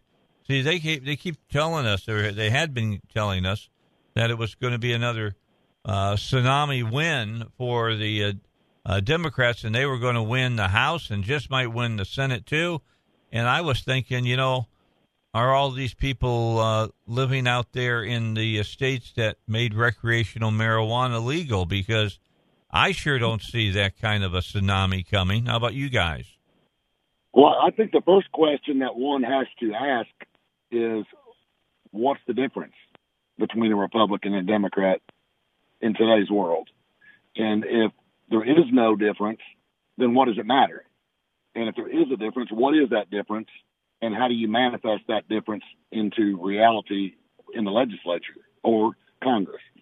All right. Well, I think I'd much rather have the Republicans in control than the Democrats. I'm not saying that there's a 180-degree difference, but I do believe there's a decided difference there that I would much rather be on the Republican side than on the Democrat side. Well, I think in Arkansas, you're seeing a strong push by the Democrats to blur the difference, and you're seeing a strong push among the Republican leadership, the establishment, to say there's no difference. I mean, Charlie Collins came out this weekend in an article, as did Jim Hendren, basically saying, can't we all just get along? And really, Charlie emphasized how Medicaid expansion really should make the Democrats happy. And I think that is, more consistent with their agenda than the Republican platform. Now, let me ask. Let me just jump in real quick, Joe. your all's take about Hendren being made the head of the state Senate. I got problems with that. Well, what about separation of powers? What about that he's, do tell. Asa is his boss in his military, National Guard or whatever his position is now in Arkansas, and our governor is his boss there, and yet we're supposed to assume that now he's going to give up the Republican agenda, which will be, I guess, exciting to learn, and he's going to be sort of riding herd over the Senate and keeping them from sexual assaults and sexual harassment. That was a relief to learn. Yeah, I was just stunned when I saw that happen, and whoever was running against him was not pleased the way it was done, because when I think Hendren was even the one who said, somebody asked him if he had seen the ballots, and they said the ballots had disappeared. That is concerning as well. What struck me was the tone in the Talk Business article about the Senate's decorum was extremely important to maintain. Now, I don't understand, what does decorum have to do with anything when you're passing laws that are and putting ballot initiatives out that are extremely deceptive. So you can lie and cheat and steal as long as you do it with proper decorum. Is that the deal? Yeah, I got problems with that whole decorum goes, because usually it's a side that is not showing the most decorum that always yells that there's no decorum. You got it, brother. You got it. Man, you are wise beyond your years. Well, we see that Senator or ex-Senator John Woods is going to continue on with the trial, according to Judge Brooks' ruling on Friday. And you have Senator Jake Files, who's admitted to, his shortcomings in the federal indictment series. So you've got convicted and to-be-convicted senators. Is that the decorum he's addressing? Yeah. Those are Hendren's favorites. So what do you all think about David Sanders not running for re-election? Well, we'll see, but we've got our ideas on that. Well, I mean, it was almost I can't imagine there being million documents. I was hoping that was a misprint in the paper talking about Judge Brooks' ruling. Maybe it meant $1 million, of dollars, but it certainly said documents. So I don't know whose names might be tracked. Yeah, I don't know, but it's going to be an interesting primary. Whoever wins the primary wins the seat. That will happen, of course, in May. If you all hang around and just wait for just a minute, we'll be right back with you. Got Fox News coming up, and then we'll be back with Brenda and Joe from Conduit for Action, and we'll talk about, again, some more about District 15, talk about District 16, where they're at today, and we'll talk about what Jason Rapert is trying to do as well, about letting you use money out of 529s to play towards private schooling for your children in their, regular schooling. All right, back with you, Dave Elswick Show. We've got Brenda, we've got Joe with us here from Conduit for Action. So let's start off with District 16, guys. Give me your thoughts. Tomorrow is the election, correct? Early voting starts tomorrow. The election is the 13th. Okay. So I had on Mark Johnson today. He was thinking it was tomorrow, so was I. But it is kind of tomorrow because it's early voting that starts tomorrow.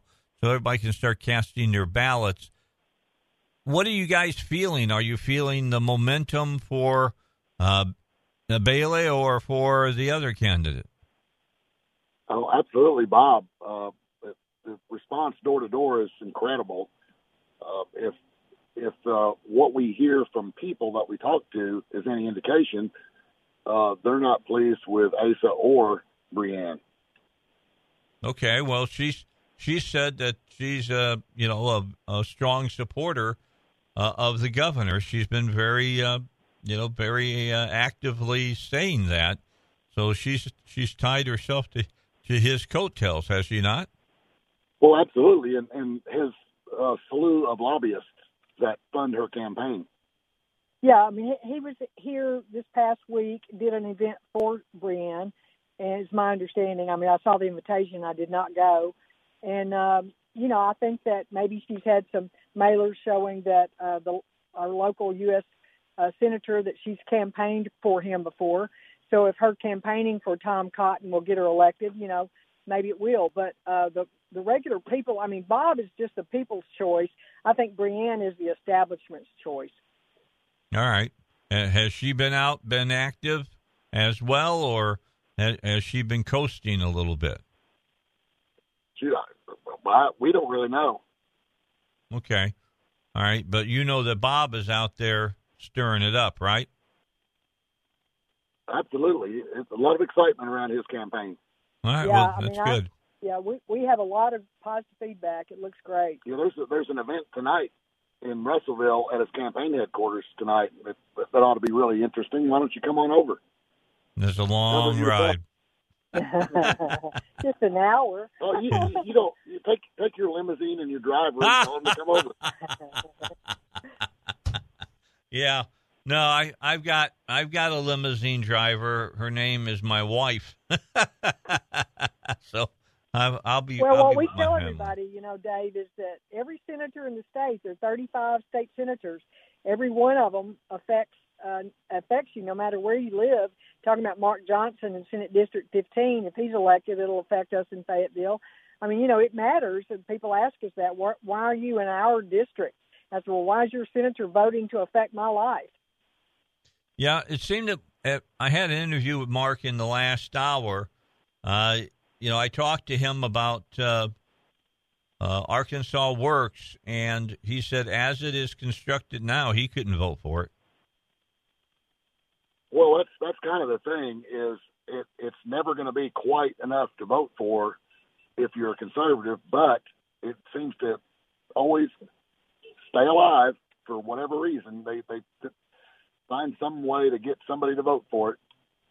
Well, it's going to be, they're saying that, Joe, that they do not believe, from what I'm reading, that during the fiscal session that they have the votes. Does that mean when we come back for the special session that's supposed to be for the pharmacists, that they're going to they think they're going to have the votes then? That's hard to say. Some of these elections, the primaries, might have something to do with that. But back to the other earlier point, if anybody looks at it with a clear set of eyes, they could easily make the case that had the geniuses in Little Rock decided to go with traditional Medicaid expansion, not this private insurance, that they probably would have saved in the neighborhood of $1.2 billion over this 4-year period. But as long as it wasn't their money, that wasn't a driving factor in it, because the state came out pretty good if you forget that you're a federal taxpayer as well. So, the guaranteed $400 or $500 a month that they've been doing for 4 years is much more than the traditional Medicaid cost fee for service, which is somewhere in the neighborhood of $275 to $375 per person per month. So the math is not in the favor, and never has been, for this private option, but people don't understand it, and the establishment has really good talking points to distract people into thinking it's conservative. It's going to be interesting because I'm seeing things happening in other states. Doesn't mean it happened in our state, but I am seeing in other states where the governors are allowing their insurance commissioners to go out and put together non-ACA approved health care policies that are significantly lower than what is offered through Obamacare. Idaho is a perfect example of that. I mean, they're 2/3 cheaper than what ACA is. I don't understand why we wouldn't do something like that, turn Alan Kerr loose and let him see what he can come up with. It's as if nobody wants to try anything really different at all. Well, it's really all about the special interests. If you really look at the campaign financing over the past 3 or 4 years, healthcare has dominated the campaign Okay. I mean, it's just clear as the nose on your face. But yeah, I I agree with what you're saying, because all you got to do is look at the filings to see that. Exactly. Yep. There's the transparency is a wonderful thing, but you got to be able to look at it. Yeah. Well, and you got to want to act on it. You know what I'm saying? I don't know. Look, you can be as transparent as you want to be, but if the average Joe and Joette aren't checking it out and understanding what it is that they're seeing, you're in trouble. Well, we've heard, not to pick on Charlie Collins, but, I know he has always been a big proponent that once you give someone something free, you can't dare take it away. Well, so much of this Medicaid expansion, I wonder how many people even really know or take advantage of what there is that they've been offered. If you read some of the reports, I think the Foundation of Government Accountability put out a report recently that said, the Medicaid expansion enrollee is 5 times more likely to use the emergency room. Well, I thought we did this in order to keep them out of the emergency room. I did too. All of the talking points and the bullet points as to why we needed to pass it. And, of course, we could dig that back up. 4 years ago, I've still got the same files, and they're still applicable. But all of those reasons why we needed to pass it will undoubtedly prove, if we were to look at them, that those things did not come about or did not happen. The only thing I would say that did happen, and they brag about this all the time, is that, hey, look how many more people have insurance now. Well, duh. Yeah, buy everybody insurance, and now everybody's got insurance. Yeah. Well, they're geniuses. Well, the governor got what he was asking for. He got his Trump to okay their work requirement. Don't say it. There is no work requirement. There is no such thing. I agree with you that there's so many loopholes in that it's almost non-existent. What about the 138% above poverty levels, above the 100 to 138%? I was told that was not granted, that waiver. It was not. So that's really where the money is, Dave. I agree. That's 60,000 people. Yeah, the others like Pelosi or whoever said the rest is just crumbs. Well, but if we would take the simple step, the compromise, if you would, step of saying the private option Arkansas Works experiment is over. Everybody that's on it is not going to get kicked off. They're going to go to traditional Medicaid, and the federal government will do the same split. And now, instead of paying guaranteed $575 a month, it's a fee for service, which is likely going to be less than $300 a month. Now that would be a no-brainer, and nobody would lose coverage, and the money would be the same, except the state is not going to get its 2.5% premium tax. Correct. And that's probably a big driving force in some of this. Well, yeah. And, you've got a lot of contractors that'll be out of contracts. Yeah, which is probably why it hasn't happened any time, since, and won't happen anytime soon, is because there's too many people that got their hands in the cookie jars, y'all. Well, that's why I said at the outset, what is the difference? Republicans and Democrats, they're making government bigger, and they're benefiting from careers in government. So in that sense, there's not a heck of a lot of difference. You're talking about the special interest and who's involved and who benefits.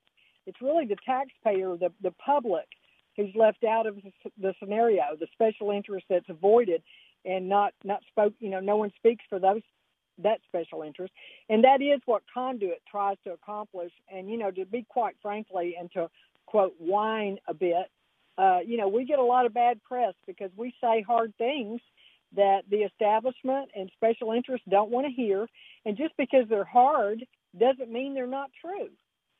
And people don't like truth when it's not what they want, to hear spoken out loud, especially if you're a conservative and stand on the opposite. Well, I would agree with that. All right, we got to take our final break. I'll be back with you, Joe, and back with you, Brenda, in just a moment. Conduitforaction.org. Go there, read the articles. In fact, there's an article on their site that I want to talk about when we come back. Senator Jason Rapert wants to use money that you've been saving for your child's college fund and release that money to you so that you can put your child, for instance, in a private school while they're in high school or grade school or whatever. We'll talk about that and what our folks from Conduit for Action thinks about its chances of becoming law. It's the Dave Elswick Show. We're at 96.5 FM, The Answer. Don't forget about Lewis Family Beef in Greenbrier. Their cattle born on their ranch and raised on their ranch, and then you buy them, and they end up in your freezer. By the way, no antibiotics. If they have to give a cow antibiotics, they do not sell that cow for consumption, and they do not fill that cow up with more hormones than what the cattle or the cow itself produces. They don't do it artificially, and they try to put a little bit more weight on the cow. They're hormone-free as far as additional hormones go. This is clean beef for your family with free delivery anywhere here in Central Arkansas. They'll sell you a quarter, a half, or a whole cow. The packing house calls you to set up how you want it cut. Then the Lewis family, when that beef is ready, will deliver it to your home at absolutely no cost. And their cattle are raised stress-free because they're out on the range, basically, eating and munching on grass, leads to less amounts of cortisol, which means that the muscles haven't tensed up a lot and keeps the meat tender. Call Cody or Sarah at 501-514-1494, 501-514-1494, or ask questions also at their Facebook account. It's facebook.com, Lewis Family Beef. Get the best tasting beef. Get Lewis Family Beef. Claiming Social Security benefits is complicated and confusing, gets worse because the government changes the rules all the time, and with those changes comes different decisions. So ultimately, if you don't know what you're doing, it can cost you tens of thousands of dollars over the lifetime of the benefits you are supposed to collect. It can also mean increased taxes and higher Medicare premiums. So what you need to do is go to David Lucas's educational Social Security workshops. His next one is this month on the 29th and 30th. You got 2 nights to choose from. Now, remember last year he did 17 of these, and they were all sold out because of his expertise. So give the call to 501-653-6690. That's 501-653-6690. Or go online to davidlucasfinancial.com. It's $18. You get a 34-page Maximizing Social Security workbook, and you'll come out knowing a whole lot more about Social Security than you did when you started. That's 501-653-6690. Seats are selling out. Need to call. Get your seat now. All right, let's go finish up with Joe and Brenda. They're in Russellville for a big voters bash tonight in District 16. And what do you all think about what Senator Rayford is doing about using 529 money that people are saving for their kids for college and using it instead for sending them to a private school, whether in high school, middle school, grade school, whatever? Well, you mentioned a few minutes ago our article on Conduit for Action, yes. .org, and it's a great article. It's short. It summarizes it. But I really want to applaud Senator Rayford for this bill. I think it's a great idea. All it's doing is mimicking the federal tax law that's recently passed, end of December. I mean, Arkansas is already being punished. We're paying high tax rates. The new law has limited our deduction to $10,000 to allow parents or grandparents to use that money for K through 12 private school is a no-brainer. I mean, if if Charlene Fight can argue that we need more military retirees, they're great people in the state, we should promote them coming here, give them a tax exemption on their income. Why not allow people to, send their children to the school of their choice and let them, you're already paying taxes for public school. Why not encourage those people who want their children to get the best education and let them deduct it just like the federal government is allowing us to do? Why does Arkansas want to hold us back? Yeah, I agree. Go ahead, Joe. Sorry. It's really important, looking at some of the Facebook comments that we got in our article, it's really important that people understand that what is not going to go on with this bill is it's not going to take 1 cent away from public school funding. It's not going to take 1 penny away from the current funding. So if a person was to save money, have it tax exempt, and pay for a private school, then the school would actually make more money because it has one less student, but it's still getting the exact same money for that student. You mean the public schools? The public schools would get the same money that they're getting now. So it's not going to affect the public school financing 1 cent. Now, I would propose that we should, and we would support the public money following the student. Now, that might be a little bit extreme for some people, but that's the way it should be. This is not even approaching that step. Right. Yeah, I'm all about what you're saying, Joe. I'm all about, we call it scholarships now. We used to call it, of course, you wanted money and, you wanted to pay it. We used to call it, I won't even use the word because I don't want people to equate them together, but it was made into a naughty word, basically. Well, I would like to see, did Representative Charlene Fight vote for this bill? I mean, I don't know that she was not on the committee, perhaps, that wouldn't let it out of committee or whatever. But, the people who would defend the military tax exemption bill should be ashamed of themselves not to rush to get to vote to pass this. This is investing in our future. A lot of small business people have their children in private school, or some do. I mean, this is investing in freedom and education. It's also part of the Republican platform, as I recall. And, what it's doing is, I saw the calculations, and I really wasn't sure that it's really calculated correctly, that it would actually potentially cost the state the number that they said. That's if every single person in private school uses it, or some calculation that did not really seem reasonable. Well, just think how much money public schools would have then. They would have no students and millions of dollars. Yeah, well, it comes down to this. They're all good about talking about school choice until they vote for school choice. I mean, I was stunned in the last general session when they were going for the school choice bill, and it was like 30% of the Republicans voted for it, and the rest of them voted against it because they're running scared from the teacher's uniform. Well, that's Breanne Davis's position. She would not have voted for that, is what she said.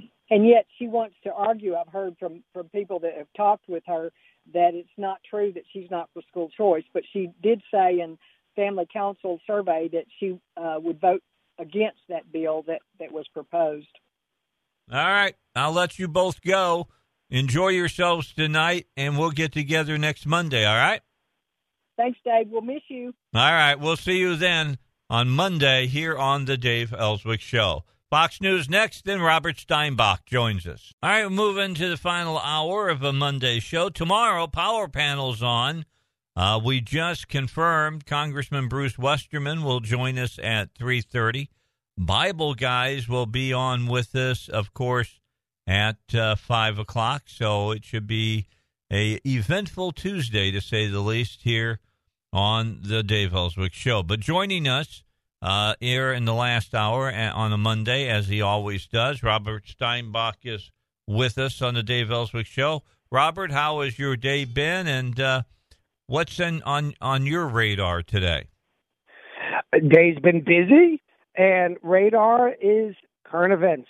Okay. First Amendment. We always talk about First Amendment on this show, of course. Well, what do you want to start with, Dave? You tell me. Well, we can start off last night. One of the lowest rated Oscar shows, down 30% from last year, which was one of the lowest rated Oscar telecasts. And Jimmy Kimmel, everybody knew when it was announced he was going to be the host of the show that it was going to be nothing more than a attack on the president, the vice president, and more importantly, just on the American electorate. It's really a wonderful intersection by raising the Oscars.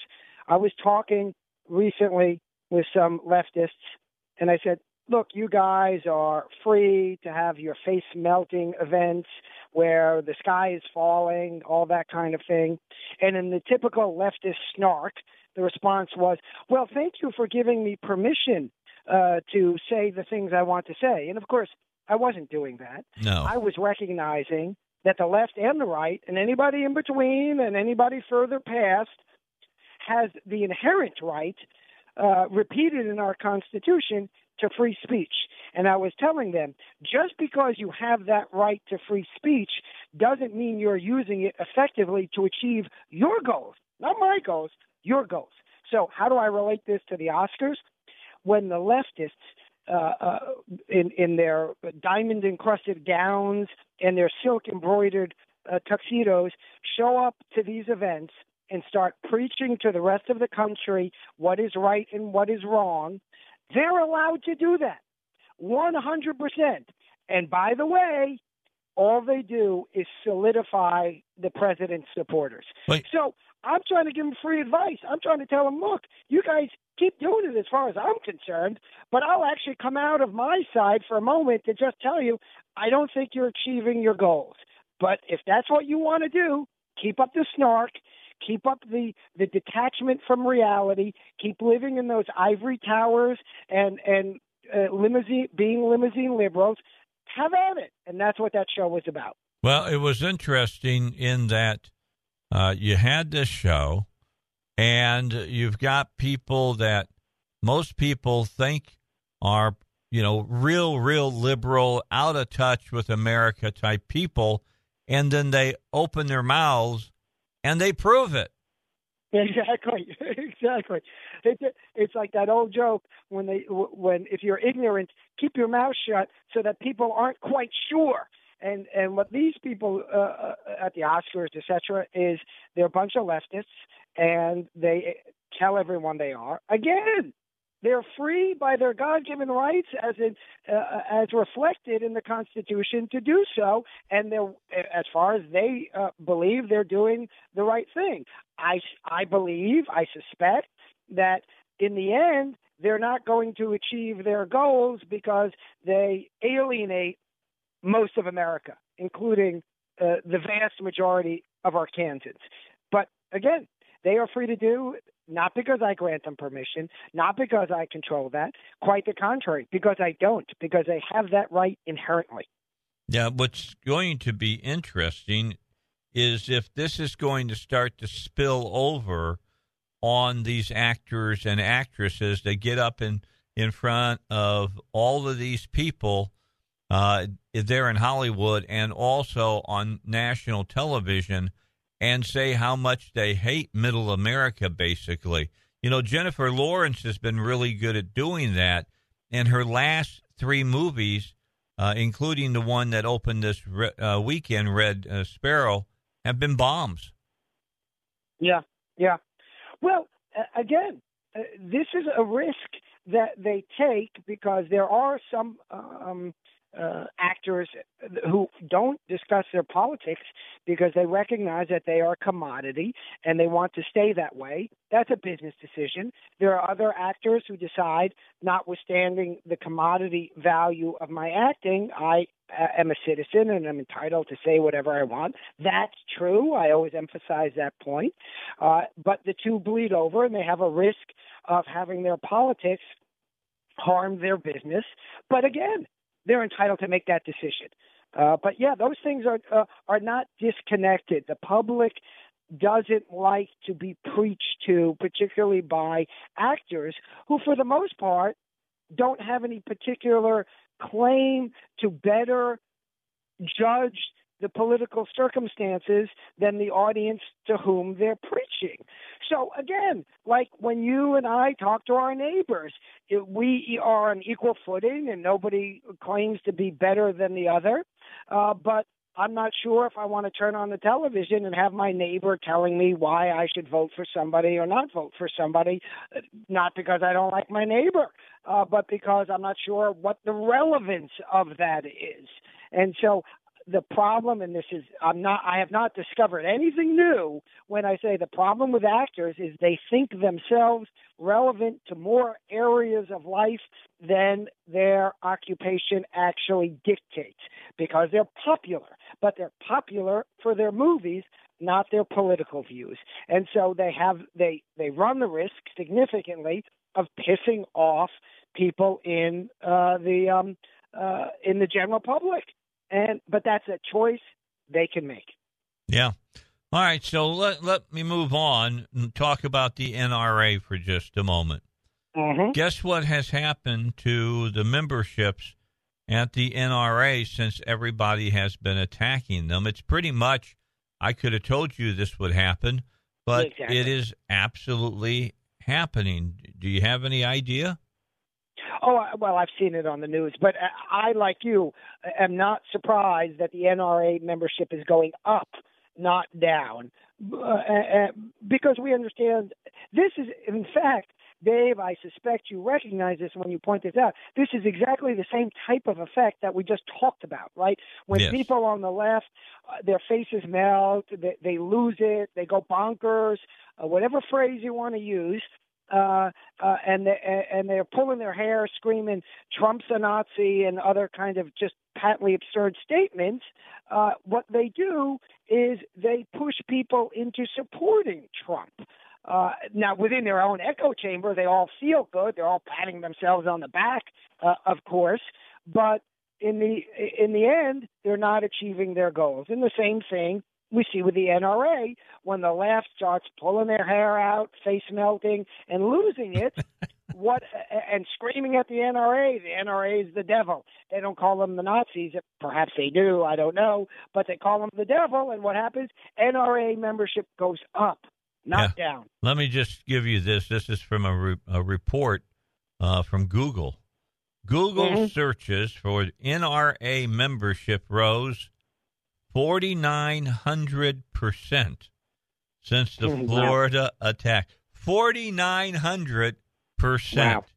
The rise occurred at a time when many Democrats, media personalities, and Hollywood celebrities were denouncing the NRA as casual in the shooting that took 17 lives in a gun-free zone.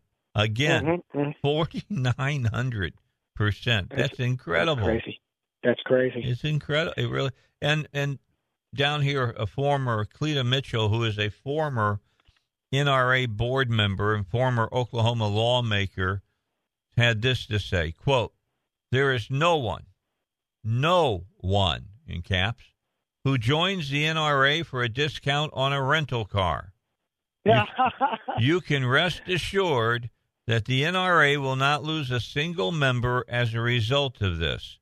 If anything, it should spur people to join the NRA as a means of demonstrating that we who believe in the Second Amendment are not going to be bullied by left-wing multi-billion-dollar corporations." Well, indeed, nobody joins the NRA for, I would posit, any of the discounts. I think that the discounts are an added benefit if you can get them, but as a political organization, the NRA attracts people who want to express their sympathy with the ideas of the organization and, of course, the Second Amendment. So it's really all of this fits together in the same puzzle perfectly and, most importantly, predictably. That is, you tell me as a Second Amendment supporter, and if someone is an NRA member, that you're going to do something against me because you don't like guns and you're going to take away some ancillary minor benefit from me, the average NRA member's response is doubling down. I'll take 2 memberships. I'll take a membership for life, and I'll buy 2 for my kids. So it's right, and so have at it. Have at it. Yep. That was exactly the point that we started this conversation with, that I was making to this leftist when I said, the Constitution recognizes your right to free speech, notwithstanding your snark to me, but you should perhaps think about the goal you're trying to achieve, because I think you're not achieving it by always having your face melting. That's an analogy, obviously, when you're talking about Trump. By the way, the reference to face melting, as you, a good aficionado of movies, will know, Dave. Raiders of the Lost Ark. Exactly. Every time you say that, it's that guy looking into the ark. Exactly. And his eyeballs fall out. Don't stare God in the face. That's right. You're going to win. You won't win. You're exactly right. That's right. All right, Robert, you hang in there. When we come back, tell me about your thoughts about Netanyahu and what's going on in Israel, all right? Absolutely. We will do that in just a second. Don't forget about my good friends at PI Roofing, now PI Roofing and Home Solutions, your roof leak detectives. They started off as just your roof leak detectives, and PI Roofing, and now Home Solutions. They became the best roofing company here in Central Arkansas. You call them, you're getting water in your house, they will dispatch someone as soon as they can, and they'll make sure they stop that water from getting into your house. They know that's where all the secondary damage comes from, is the water getting in there. I mean, you're looking at drywall being destroyed, stains being set, insulation having problems. So the bottom line is to go to PI Roofing, because they'll fix your roof. But then, and they understood this was a problem, when you had to go out and find different kinds of people to fix all those different kinds of problems that the water caused. You had to get somebody to paint. You got to get somebody to do drywall. Had to get somebody to get rid of mold, get somebody to do this, get somebody else to do that. And typically it's a different company that has to do everything, but not any longer. Now it's PI Roofing who does that. You just talk to PI Roofing to fix your roof, then say, okay, what will be the charge to take care of the stains on my ceiling, the damage to my drywall, doing work on my insulation, and perhaps some exterior painting and carpentry work as well. And they'll tell you they got people that are hired and work for PI Roofing that's what they do. Get it done with one easy group of people. That's PI Roofing and Home Solutions. Get them on the web. Find them at piroofing.com or call 501-687-6246. You know, claiming your Social Security benefits can be really complicated, can be confusing, because the federal government's always changing the rules on you. They did it again this year, and ultimately can cost you tens of thousands of dollars in lost lifetime benefits. It can cost you money in increased taxes, higher Medicare premiums. That's why it's important for you to sign up for David Lucas's educational Social Security workshops. You know him. You hear him every Saturday right here on the David Lucas Show and on the here at The Answer. And he has done 17 of these educational Social Security workshops last year. All of them sold out. So that tells you what I'm going to tell you next. You need to call and get set up for one of the chairs. Make your reservation. 29th and 30th of March. All you have to do is call 501-653-6690. That's 501-653-6690. Pay your $18. You're going to get a 34-page Maximizing Social Security workbook. You're going to show up at one of these educational Social Security workshops. And when you walk out, you'll have a pretty doggone good answer about how you should go about taking that complicated step of of claiming your Social Security benefits, because there's some things out there that can change the way that you should take your benefits. So don't lose out. Keep all your money. 501-653-6690, or go online and do it online by going to davidlucasfinancial.com. And remember, that is for the 29th and 30th of this month. You can pick the 29th or the 30th, but do it now. The seats are going quickly already, and you don't want to get time to try to get there and find out all the seats are sold out. All right, Robert Steinbach is with us. He is a legal professor or a professor of law at the Bowen School of Law, UALR. His opinions are his and his opinion alone, and do not necessarily reflect that of the university or of the law school, and probably even more so now that we're going to talk about Israel. So what do you think about this whole thing about Netanyahu, them going out saying that he's dirty in some way? Obviously, I don't know what the underlying facts are in that situation. Israel is a very political country, and they have a lot of fighting amongst political parties. So oftentimes you will see politicians being accused of taking money, taking bribes, this kind of thing. However, sometimes it's true. So I don't know what the specific facts are with Netanyahu.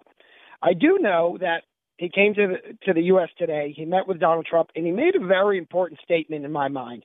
He said Harry Truman was literally the first world leader to recognize the state of Israel. The UN declared it a state, and then, of course, individual countries chose whether or not to recognize it. Donald Trump was the first world leader and first U.S. president to recognize Jerusalem as its capital. And that really is an historic moment. And as we remember Harry Truman's actions, we are going to remember Donald Trump's actions in the very same fashion. And again, it shows the hypocrisy of both the left and the right. You know, Dave, I will criticize the right when they're deserving of criticism as well. Of course, rightly so. Both, right? Exactly. Because there's perhaps few things worse than hypocrisy. Murder's worse than hypocrisy. But hypocrisy's pretty darn bad. And both the left and the right would routinely saying, we're going to move the embassy of the U.S. to Jerusalem once we take office. And every time they took office, they found some sort of excuse not to do it. Yep. Donald Trump made the same claim. And so far, it seemed like the same thing. And the difference is he actually kept his promise. Because unlike politicians, nobody told Donald Trump, good thing, that you're supposed to say one thing and do another. Yeah, come May, we're going to be in Jerusalem. Absolutely. Absolutely. You know, during Passover, which, as you know, was Jesus' Last Supper, when we celebrate the Passover, that's the exodus of the Jews from Egypt, we say, next year in Jerusalem. Uh-huh. And now we can add, next year in Jerusalem, and we'll stop by the U.S. Embassy. All right. You stay right where you're at. We got Fox News coming up. When we come back, this trade war everybody's so scared about because of the president heading out and telling China we're going to hit them with a tax on steel and aluminum. The Dow closed up 336 points today. We'll talk about it all here in just a moment. My guest, Robert Steinbach, back after Fox News. All right, we continue. Before I get into our last story, because I think the last story, it's three stories in one, but I think it's a great story, to be honest with you. You've got a situation where the president's saying he's going to have some tariffs on aluminum and steel. I think it's 25 cents on steel, 10 cents a pound on aluminum. And everybody was freaking out last week. The Wall Street went crazy, and so everybody was watching seeing what Wall Street would do today, and Wall Street turned around and went up 336 points. Boom. Another big boom, another big move up. There are people who don't like what the president is doing, dealing with the whole thing with tariffs. Robert, this is a president, when he ran for the presidency, said he's the president that makes deals. Seems to me that this is the president trying to change a trade deal that we had with the Chinese, and the Chinese have been taking advantage of dumping steel and aluminum in this country for too many years. In the 80s, it was Canada that was doing this, and nobody did anything to stop it, and the American steel industry got lambasted because of it. And Dave, let's talk about for a moment, for your audience, what dumping means. Because in one respect, you hear dumping, that means if somebody dumped a whole bunch of blue jeans on the market, I would expect the price of blue jeans would go down and I could buy blue jeans more cheaply. And as a consumer, I'd say great. But dumping is actually against the law. It's an antitrust violation. It's a monopoly violation. Because what dumping is, in this case, when a foreign government takes, say, steel and they subsidize it so that the American, say, automakers or whatever it may be, can buy that steel at a much cheaper price than they could buy American steel. Again, you might say, oh, that's great, cheap cars. But that price is not what it actually costs to make. And the reason, say, China would dump steel on the U.S. market at very low prices is so that the purchasers of those steel, the car companies, etc., would get used to buying from China. The American companies wouldn't be able to compete because China is charging less than it costs to make, because in the long run, what they're hoping is the American companies go out of business, and then that's when monopoly pricing comes in. Yeah, they come in and they raise it up then. Exactly. And so that's the problem. The dumping itself actually is not the problem. It's the rebound. It's what happens after the dumping. It causes otherwise competitive businesses to be forced out of business, and then the initial dumper jacks up the prices to what are known as monopoly prices. Correct. And if you think of the board game Monopoly, those aren't good prices.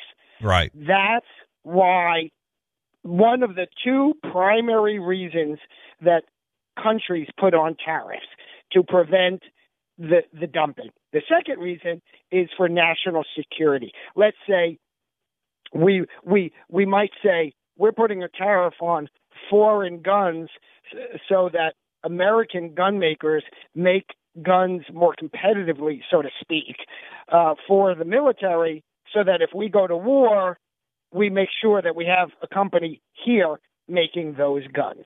That one is separate from the dumping argument, and those are the two primary arguments being made. How they relate here, I can't tell you exactly. I can't tell you how much dumping is taking place, although, as you point out, China has been known to have been doing dumping in the past.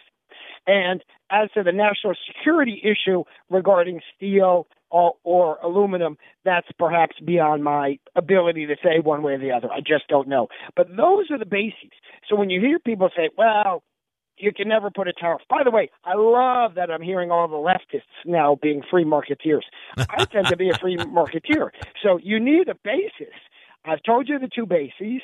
Now, if people want to say those bases were not satisfied here, that's a legitimate objection then. If they are not satisfied, then it's a legitimate objection to tariffs. But I love how the left is coming out, oh, well, we can't do that. Wait a second. You guys were supporting Bernie. Bernie's all for this kind of thing. But that's how politics have devolved today. That is, the tribe that you're in determines whether or not you support the proposition, not the underlying value of the proposition. Yeah, I agree wholeheartedly about that. I just think that that people turned against Trump like that. And one thing I've learned about Trump, if he's doing something, there is a reason for it. And typically all the doomsday sayers that are out there are normally wrong about what the results is going to be. Well, we can relate this when the face melters, if I may, were complaining about, Trump said that the Obama administration was tapping Trump Tower. And Trump doesn't know what he's talking about, said the leftists. And then all this stuff is coming out about Carter Page, about the FISA warrants, about the unmasking. And that there were recordings of conversations of people in Trump Tower now. So as crazy as they called him in that regard, I suspect he's turned out to be much closer to crazy like a fox. So I'm not willing to just say no dice to what's going on here. I don't know all the information about what underlies the trade disputes. That's beyond my expertise. So unfortunately, I can't opine on that.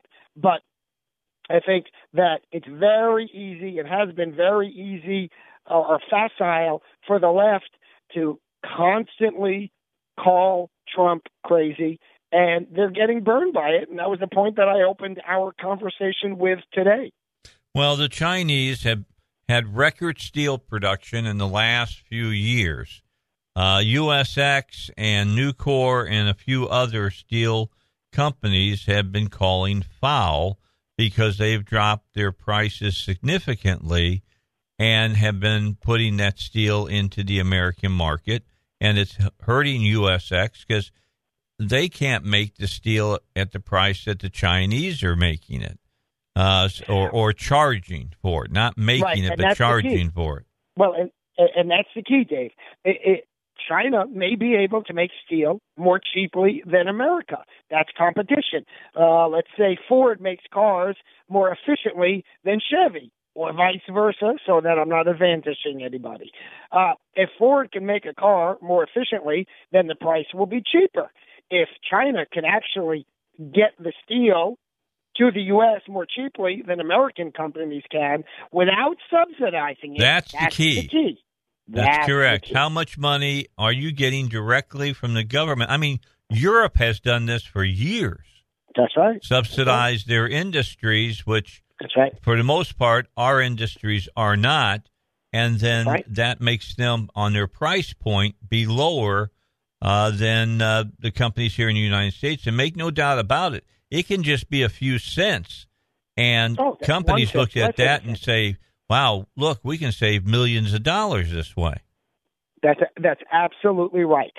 And that's the problem when you're dealing with a communist nation.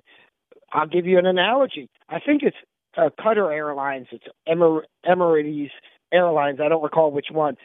They're owned by the government, but the government are a bunch of very rich sheikhs, and they subsidize the airline, and they are able to drive prices down below cost at times. And their response is, no, we're just investing in our companies. And that's the problem. When there is no distinction between government and business, they will often make the claim, no, this is not price fixing. This is not distortion. This is not antitrust monopolistic violation. This is simply the investor investing in the business. But it's not quite often. Yeah. And that's the real problem. Well, the bottom line is that I think we'll see more of this. I thought I heard Trump kind of rattling his sword a little bit about the automakers, you know? Right. Well, it depends which automakers we're talking about, right? I don't think, for example, the German automakers are particularly subsidized by the state. Now, they're not cheap cars either. So that's the question. I will say this, in terms of being pro-trade, which I generally am. That is, if you hearken back to when the U.S. imported far fewer foreign cars, there was far less pressure on the American companies to make better cars and to make cheaper cars. And when they had to compete more with foreign cars, the quality of both the foreign and the domestic automobile went up. That's what competition does. It breeds improvement. And international competition is more competition than solely domestic competition. So it breeds improvement. So we should want to trade with the world, but only on a level playing field. Mm-hmm. Well, here's the key. Free trade is fine as long as everybody is playing by the same rules. That's it, brother. You got it. You know, I mean, look, we were punished by Japan for years trying to put our cars into their country, and we did not fight back by putting a large tariff on their products coming into our country to level the cost of products. You have to level a playing field. If another country is not letting your product in, then you can't let their product in. The same way, be it through tariffs, be it through quotas, these are all different methods to achieve the same goal. Free trade has to be both directions. Otherwise, it's not free. That's exactly right. Robert Steinbach is my guest. I've got one more segment with him. When we come back, we're going to talk about something that happened in Searcy. And to give you a few more minutes to read over those articles we sent you, Robert, to get your feel about what's being said here in the story. So when we come back, we're going to talk about two reporters who went to two high schools in Searcy to see how long it would take for them to notice that they weren't students. To say that the schools got upset is an understatement because it showed that the schools weren't so good at detecting students that shouldn't have been there. We'll be back in a moment, and we'll talk about that with Robert Steinbach, who, by the way, is a law professor over at the Bowen School of Law at UALR, and his opinions are his and his alone and do not necessarily reflect those of the university or the law school. All right, back. Couple of people that were hired by a local newspaper in Searcy to go into a couple of local high schools were called, but it was so interesting. Let me just read something here, Robert, that I found interesting, because in many cases, when you have something set up to protect a group or a building or whatever, you'll do tests on that. You'll have people come in and try to circumvent what you've set up to see where your failings might be. And evidently in Searcy, they said that these folks had contacted them if somebody would just go with them around the school, and they said no. Searcy School District is not interested in an undercover operation for the benefit of a news story. The two reporters were not arrested, nor were they officially cited. Police say if they returned to the schools without permission, they could be subject to harsher consequences. I guess my whole thing is, if it didn't work, and if these kids were picked up, so to speak, and picked out by other students, then you prove that you're in good shape. If they didn't, you should know it. Right, but let's be clear what happened here, because you know what happened here. You had two local reporters contact the school and say, can we come and look around? Can you give us a guided tour of your security? They said, we're not interested. Mm-hmm. So the two local reporters then go out to the school on their own. And guess what? They get in and they walk around for more than 5 minutes on their own. Why? Because there's not sufficient security. That's that right. School, whatever it may be, isn't alone. Our schools are not hardened enough. I've been saying this for years. In fact, I made this claim, in any event, I don't want to pat myself on the back, so to speak, particularly that this is not about reward. This is not about blame. This is about our current need. Our current need is to harden our schools. They are not secure places. So declaring, as this school did, well, you're supposed to check in with the principal, and you're supposed to do this, and you're supposed to not carry a gun on campus if you're a murderer. And guess what? the murderer violates all of those rules. So stop thinking that the whole world is a bunch of third graders and you're the principal. This is often the problem with administrators at schools across the country. They think everybody listens to them like they're in charge all the time. And the problem is bad guys are going to come onto your property and do bad things. And if it's not your school, it's another school. And so we need to have real security so that people off the street can't walk into the school, and real security, meaning armed police on campus. Yeah, or teachers on campus. Oh, that's right. Oh, that's right. That's right. Charlie Collins's campus carry is more relevant now than it has ever been. And the thing is, Arkansans who carry guns and have a license and then get the enhanced license, the one thing they do know is how to handle a firearm. So when the left's face melt, as they do, and keep saying, oh, these teachers don't know what they're doing. If they don't know what they're doing, they don't have the license. Well, again, hey, Robert, it doesn't mean... Here's the point. If they allowed the teachers, there's going to be even more training involved. Exactly. I mean, they'll have something else that they have to do. There'll be active shooter training or something of that ilk for these guys to go through. Did you read in the story the school posted all these different rules about their protection and how they didn't have to, give that information out or anything? This sounds like the whole FOIA battle all over again. Well, that's right. It's all the same issue. Well, too often, the response to the Freedom of Information Act and the response to transparency so that taxpayers and citizens know what their government is doing is, oh, we can't tell you. It's secret. It's private. It's security. Now, sometimes that's true, but the problem is too often, far too often, and we see countless examples thereof, it's not true. It's a bureaucrat covering their behinds. And that's not what we're paying those bureaucrats to do. And so, we can't tell you this and we can't tell you that. And it just starts to grate. And so every time we see an assault on the Freedom of Information Act in the legislature, we must be ever vigilant to push back, because this is the problem. When our kids go to school and we want to know, are you keeping our schools safe? I don't want to hear as a response, I can't tell you that. It's a big secret. Well, here's the key.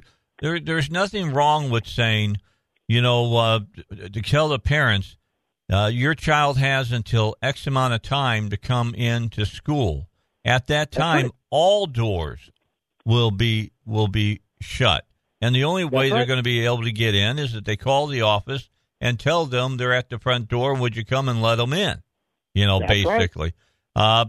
We have armed security on campus, more than one. You don't have to be more specific, but you need to allow everybody to know that there is somebody or the school system is doing what is necessary to keep your child safe. I was watching CNN. I'm sorry. I still do. I shouldn't, perhaps. And Jake Tapper was actually asking some interviewee, Trump said that he would have gone into the school. He would have run into the school. Now, Trump's a parent, and I think any parent would say that.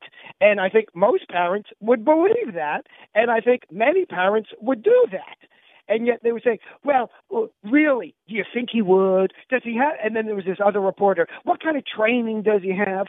And it's merely the statement of a parent and a president who's saying what each and every one of us would say, I believe, which is, of course, we would risk our lives, whether or not we're trained, whether or not we would add value, whether or not we're capable to save the lives of innocent children. But the snark from the left knows no bounds. If Obama made the same statement, they would say, look at him, saving our children. Yeah, I agree. Robert, thanks so much. We'll get together next Monday. Till then, you have a good week. God bless. All right, Robert Steinbach here on the Dave Elswick Show. Back with you tomorrow. Power panel's in. Congressman Bruce Westerman is in. from Washington, D.C., and the Bible guys at 5 o'clock. 3-star General Michael J. Flynn, head of the Pentagon Intelligence Agency, knew all the government's dirty secrets. He was one of the most respected generals in the military. Flynn knew what the intel world had been up to. He understood its funding. He ordered the first audit of the use of contractors. This set off alarm bells. The explosive new documentary, Flynn, Deliver the Truth, Whatever the Cost, uncovers the facts behind this scandal. Flynn told the truth. He was the most dangerous person for Donald Trump to hire. I find out the worst enemy that I'm going to face in my life is right here in America. They took my assessment and they wanted me to change it. And I was like, I'm not changing it. They had to get rid of Flynn. With in-depth interviews, archival footage, and never-before-seen personal records of the man behind the headlines. I just felt like I was drowning. Flynn, Deliver the Truth, Whatever the Cost. Available now. Watch it today. Go to salemnow.com. salemnow.com.